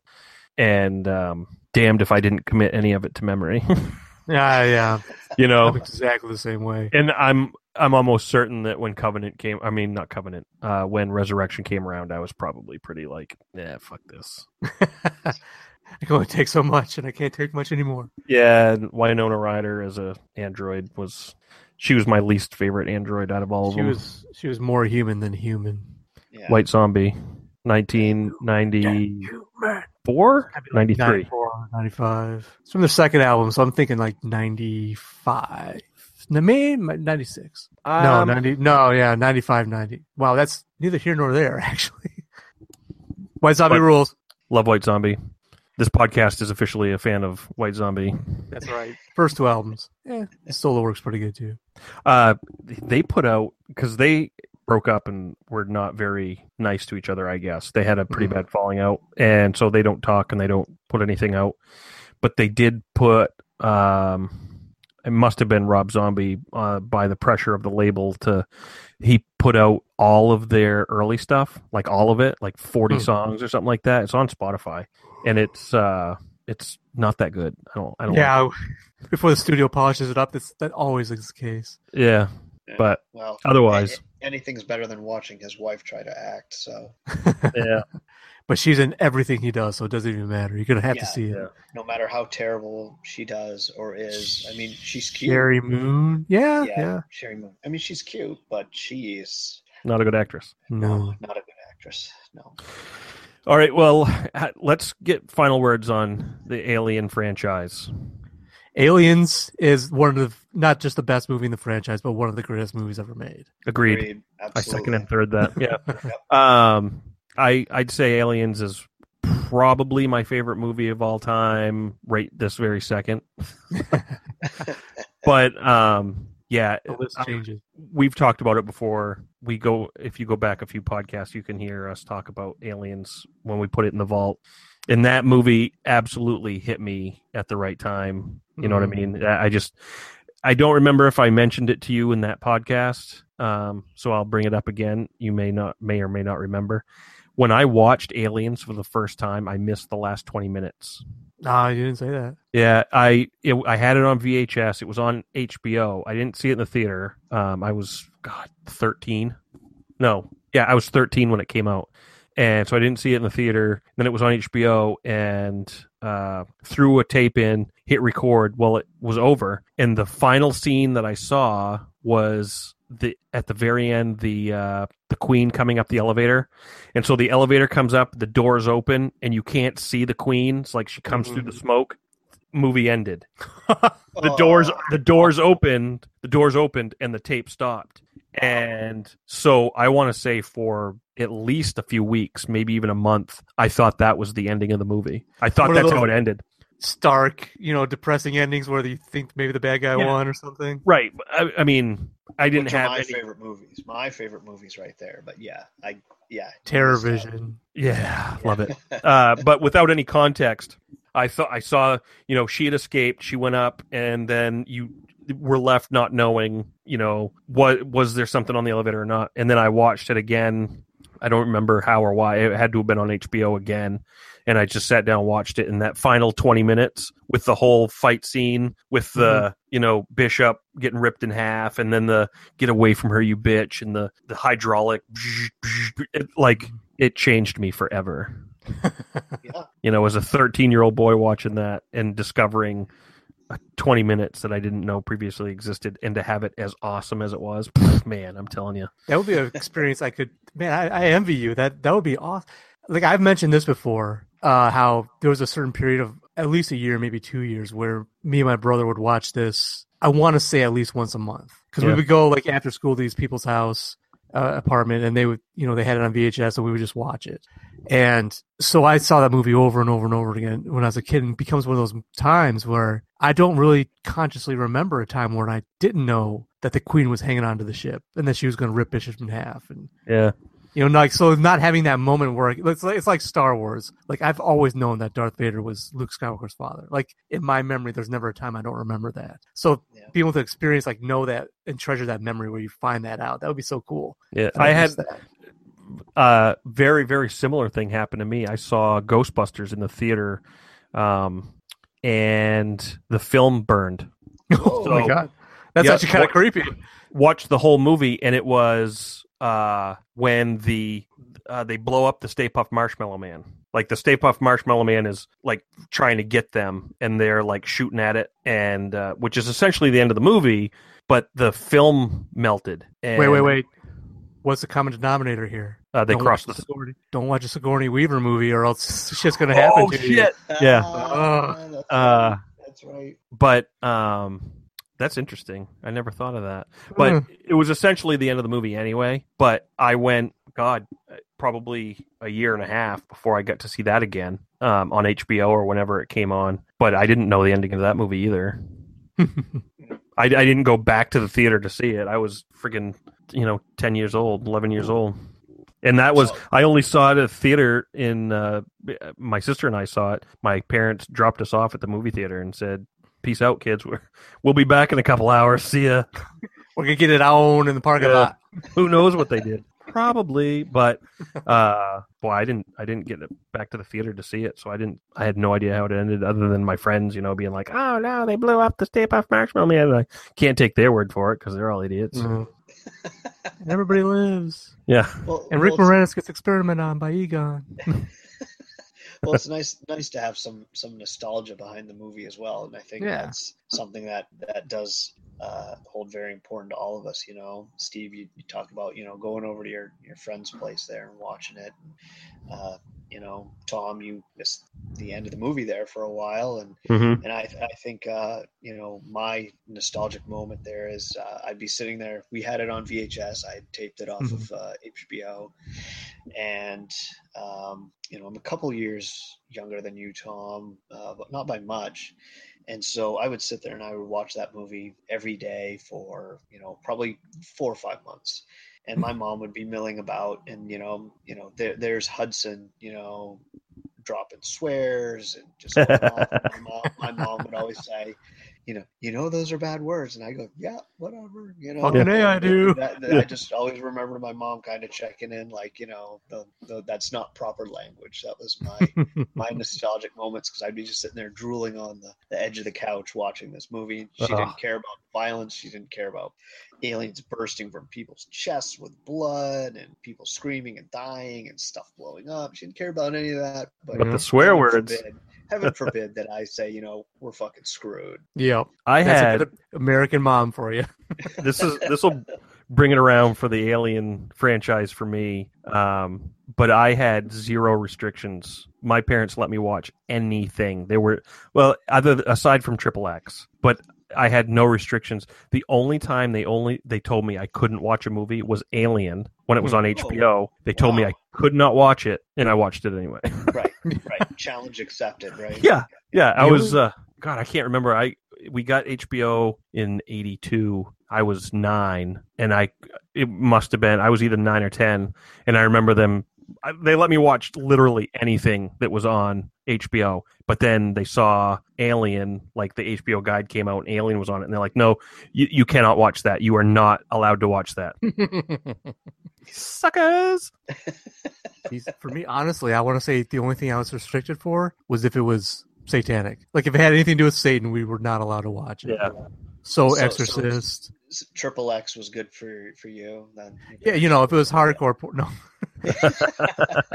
Actually, I lived for those days when the Spice Channel was not scrambled. Like, I would sit there and just periodically flip, because they would always do like a free week, like once or twice a year. Is this going to be the one? Is this going to be the Yes, one? I'd be like, it's happening again. Yes, and I wouldn't tell my brother. I wouldn't tell anybody because I knew if my brother knew, he would ruin it somehow. He would like let my parents know. He would say something. I don't know. Oh, that's sit there and watch it with me. Something awkward. Yeah. Can you go in the other room? I only need a minute. Yeah. But yeah, I would just be like, yes. But no, if there was a movie, that stupid ass movie called Ghoulies. Oh yeah, Yeah. I know Ghoulies. Couldn't watch that because they're technically little demons and they were from hell, so we could not watch it. The Gate, couldn't watch it. Nothing. Wow. Yeah.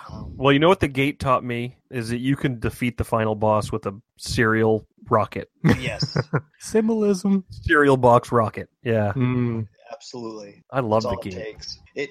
The Gate taught me to fear trees that had fallen over and left a hole in the ground. Yes, absolutely. And zombies falling out of your walls. Yes, absolutely. That was a pretty good movie. I didn't have any restrictions like that other than I couldn't play Dungeons and Dragons. There's no chance I could have played that. Yeah, that was totally the 80s vilified Yep. Dungeons and Dragons. They like Satanic Panic. it was like some kid commit suicide or something while he was playing Dungeons and Dragons, and all of a sudden all the 80s moms were like, "No!" In my church, I got a lecture about how that shit was real. Like, if you play Dungeons and Dragons, you will believe you're an elf, and if your elf gets killed, you will kill yourself. But Mom, I am an elf.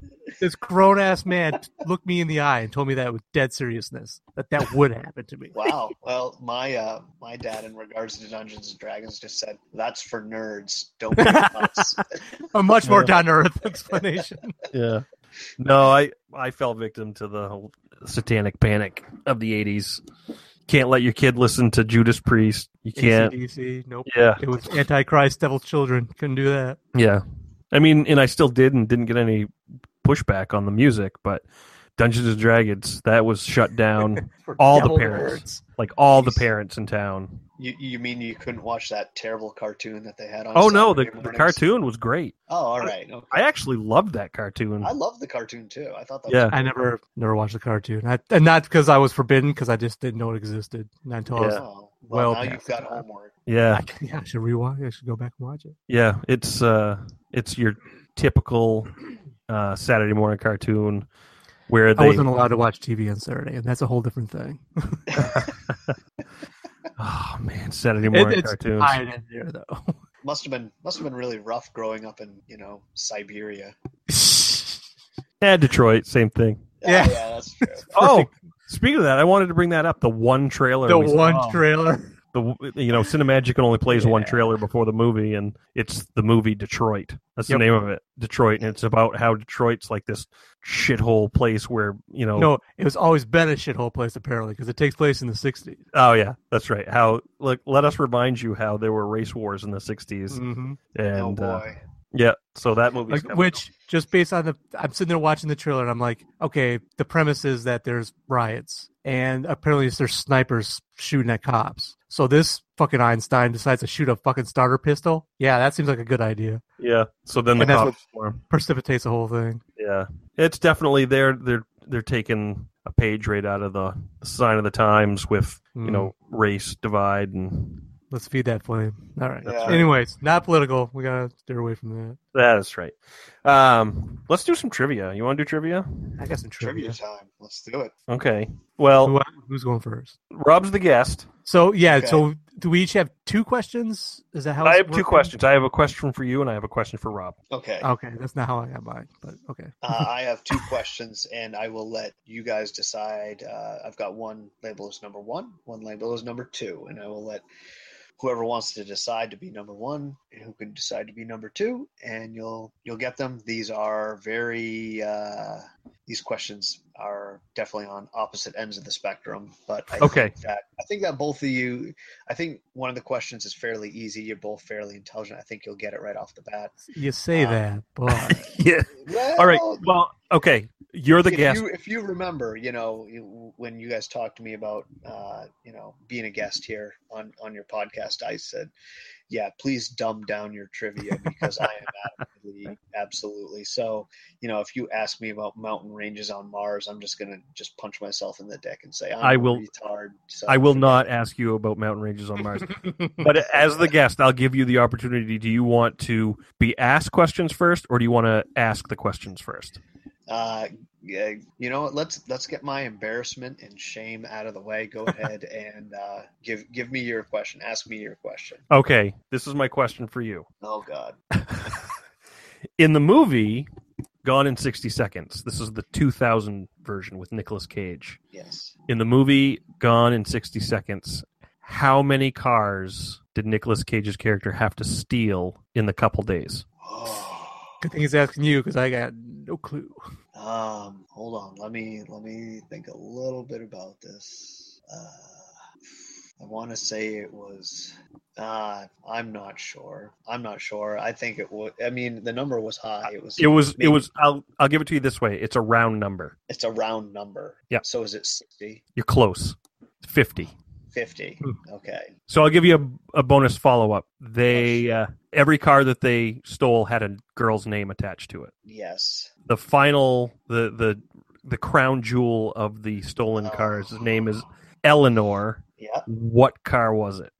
That was a Ford Mustang. Yep. GT 350. You got it. I believe it was a 67. Was it a 67? Shelby? Yeah, Shelby. Yeah, I was gonna say the Shelby was. Yeah, the Shelby Mustang GT. Yep. You got it. See? Okay. All right. That's a little bit of redemption there. That's a win. All right, Steve. You ready for yours? No. I'm not gonna get it. How about now? Okay, hit me. Yours is also a two-parter where the first part is harder, more challenging than the second part. So here we go. Excluding religious material and political material, what is the number one selling book of fiction? Book of fiction. I'll give you that. Book of fiction, number one selling all time from the beginning of the Big Bang. Mein Kampf. No. I know. No, I know you. No. Biggest book of fiction. I'm gonna have to say something stupid like the seventh Harry Potter book. No. Okay, that is stupid. I'm sorry. That's not stupid. That is like I'm gonna punch myself in the dick. First Harry Potter book, I think, is number 3. Oh, okay. Whoa. The Sorcerer's Stone, I think, is number 3. It better not be like goddamn Twilight or something, because I will. No, I'll ballistic on somebody. I'll throw you a lifeline. I'll throw you a rope here. The year was 16. I want to say 92. It's non-religious. Non-religious. Let me. Oh wait. Principia Mathematica. No, but I love that you just said that. That's what Newton wrote. Something like that. I'm sure I butchered the title of it. And I'm sure the date's way off. It was 1612. Okay, that makes a difference. Yeah, it does. I'm sure. 500 million sales, approximately, in the neighborhood. Is it something like the Inferno or... Think A Man Afraid of Windmills. That's not Paul Don Quixote? Don Quixote. Wait, Paul Abrel's afraid of windmills? Yes. Yeah. Me and him are going to have to talk. Ask Avril about his irrational fear of windmills. I'm going to. I run at them and they don't run away. I don't know what's happening. Don Quixote is the number one selling non-religious book. Wow. With 500 million. So let me toss this out to you. The second part of the question: what is the number one selling book series? The Bible. No, non-religion, non-political. Harry Potter. Yes, Harry Potter. Okay, there we go. The number one selling series. I asked Leslie this question earlier, and she did not get number 2 because she had never heard of it before. Are you kidding me? And and it is Goosebumps. Oh, whoa. That's still a "are you kidding me" moment, because yeah, she didn't know. I told her it was Goosebumps. She's like, "What's that?" Now, full disclosure, I had never actually read Goosebumps personally, but I know exactly what it is. Yeah, but, same here. Then first she came out with like Nancy Drew and all, which are on the list, like the Hardy Boys and stuff like that. She didn't get those, and then I said number 2 was Goosebumps, and she said she had no idea what that was. And then we were talking later, and she goes, something about the author R.L. Stein, and I'm like, so you know the author, Yeah. but you've never heard of the books here. So anyway, we got a good laugh about that. Okay. Did you want to go next, Rob? Yeah, sure. Mine are I'll kind go of boring. next. I'm not gonna lie. Okay, well, one of mine is again not challenging what I think, but the next one might be. So I'll take who number would one. You'll take number Okay. one. Okay, I'll take Tom's number one. So number one, pretty straightforward. What is the largest rodent on Earth that exists currently this day? My initial reaction is like the capybara. You are correct. Boom. Boom. It's the Knocked that Aura off. US's. Come on. Oh Notice of unusual shot. Oh, I wish I had said that. All right, Steve, are you ready for yours? Okay. Okay, this is a little more on the pop culture side. So, you remember the television series Alf? Yeah. Okay, so what was the television series Alf the first to do in the history of television? I'll narrow it down. In the history of television, what was Alf the first series to do? They had 4 seasons, starting in September of '86 and ended in March of 1990. So what were they the first to do in the history of television? Put a midget in a furry suit. Tell me I'm wrong. Yeah, you're incorrect because No, they are the first. The first you're first forgetting show about to. the Ewok specials. So you're Damn it, you're right. What am I thinking? I was going to say That the was on first, TV. first TV to show a puppet's feet. Geez, what were they first to do? Okay, I don't know. Break so many viewers for a syndicated show because that was just syndicated, wasn't it? It wasn't prime time or anything. I thought it was prime time, but I could be wrong. It's been a while I since might be wrong too. I don't know. That's one of those shows that when you have a fondness for it, but you rewatch it years later, you want to get a time machine and slap your younger self for wasting the time. I had an Elf sleeping bag, so Nice. if that tells you anything. I would So, say they're the first one to show the devouring of a cat on air, but he never actually ate the cat. So yeah, I don't know. He was all talk. Yeah. See, I thought you were going to ask me something like, what planet was he from? And I could have told you that. It was Melmac. Melmac, Yeah. right? And his real name was Gordon Shumway. I remember that. Yeah. But you had to get all technical on me. I got man. technical because I thought you guys might. No, my Pipe hat's this. off to you. You got me. Let's see. I think you're on the right track though with it being something like that. Like The cat? no. No. Let me throw you a little bit more of a bone here, and I'll invite Tom to pipe in here as well. Yeah, you can 'Cause I want tag it if you want. I want you to look at the time frame again, September of '86 through March of 1990. So think a little more in the realm of technology, I guess, so to speak. And it was the first television series to do this. Oh, go widescreen? No, Go over But you're thinking right. satellite You- dish. no. You guys are on a good track, but Go over the internet, but that would be that's way too No. early. Al Gore hadn't invented it then. Yeah. They certainly weren't the first to be on VHS. Nope, that's not it either. So, But you guys are close. You guys are right on the cusp on this. so it's not the first to be formatted to. It was the first beamed into Russia. Yeah.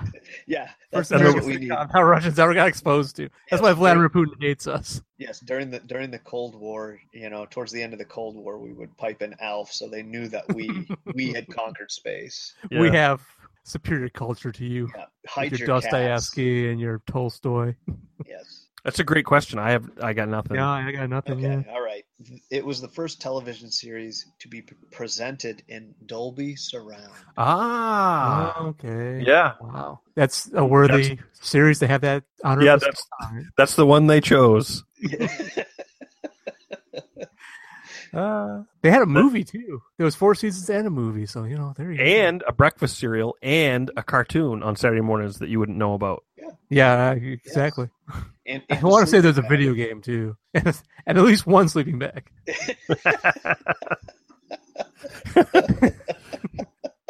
It's a sleeping bag with a cat on it, and it's like, well, Alf is gonna eat it. Hey, Alf eats pussy. What can you say? You goddamn right. You were ahead of your time. All right.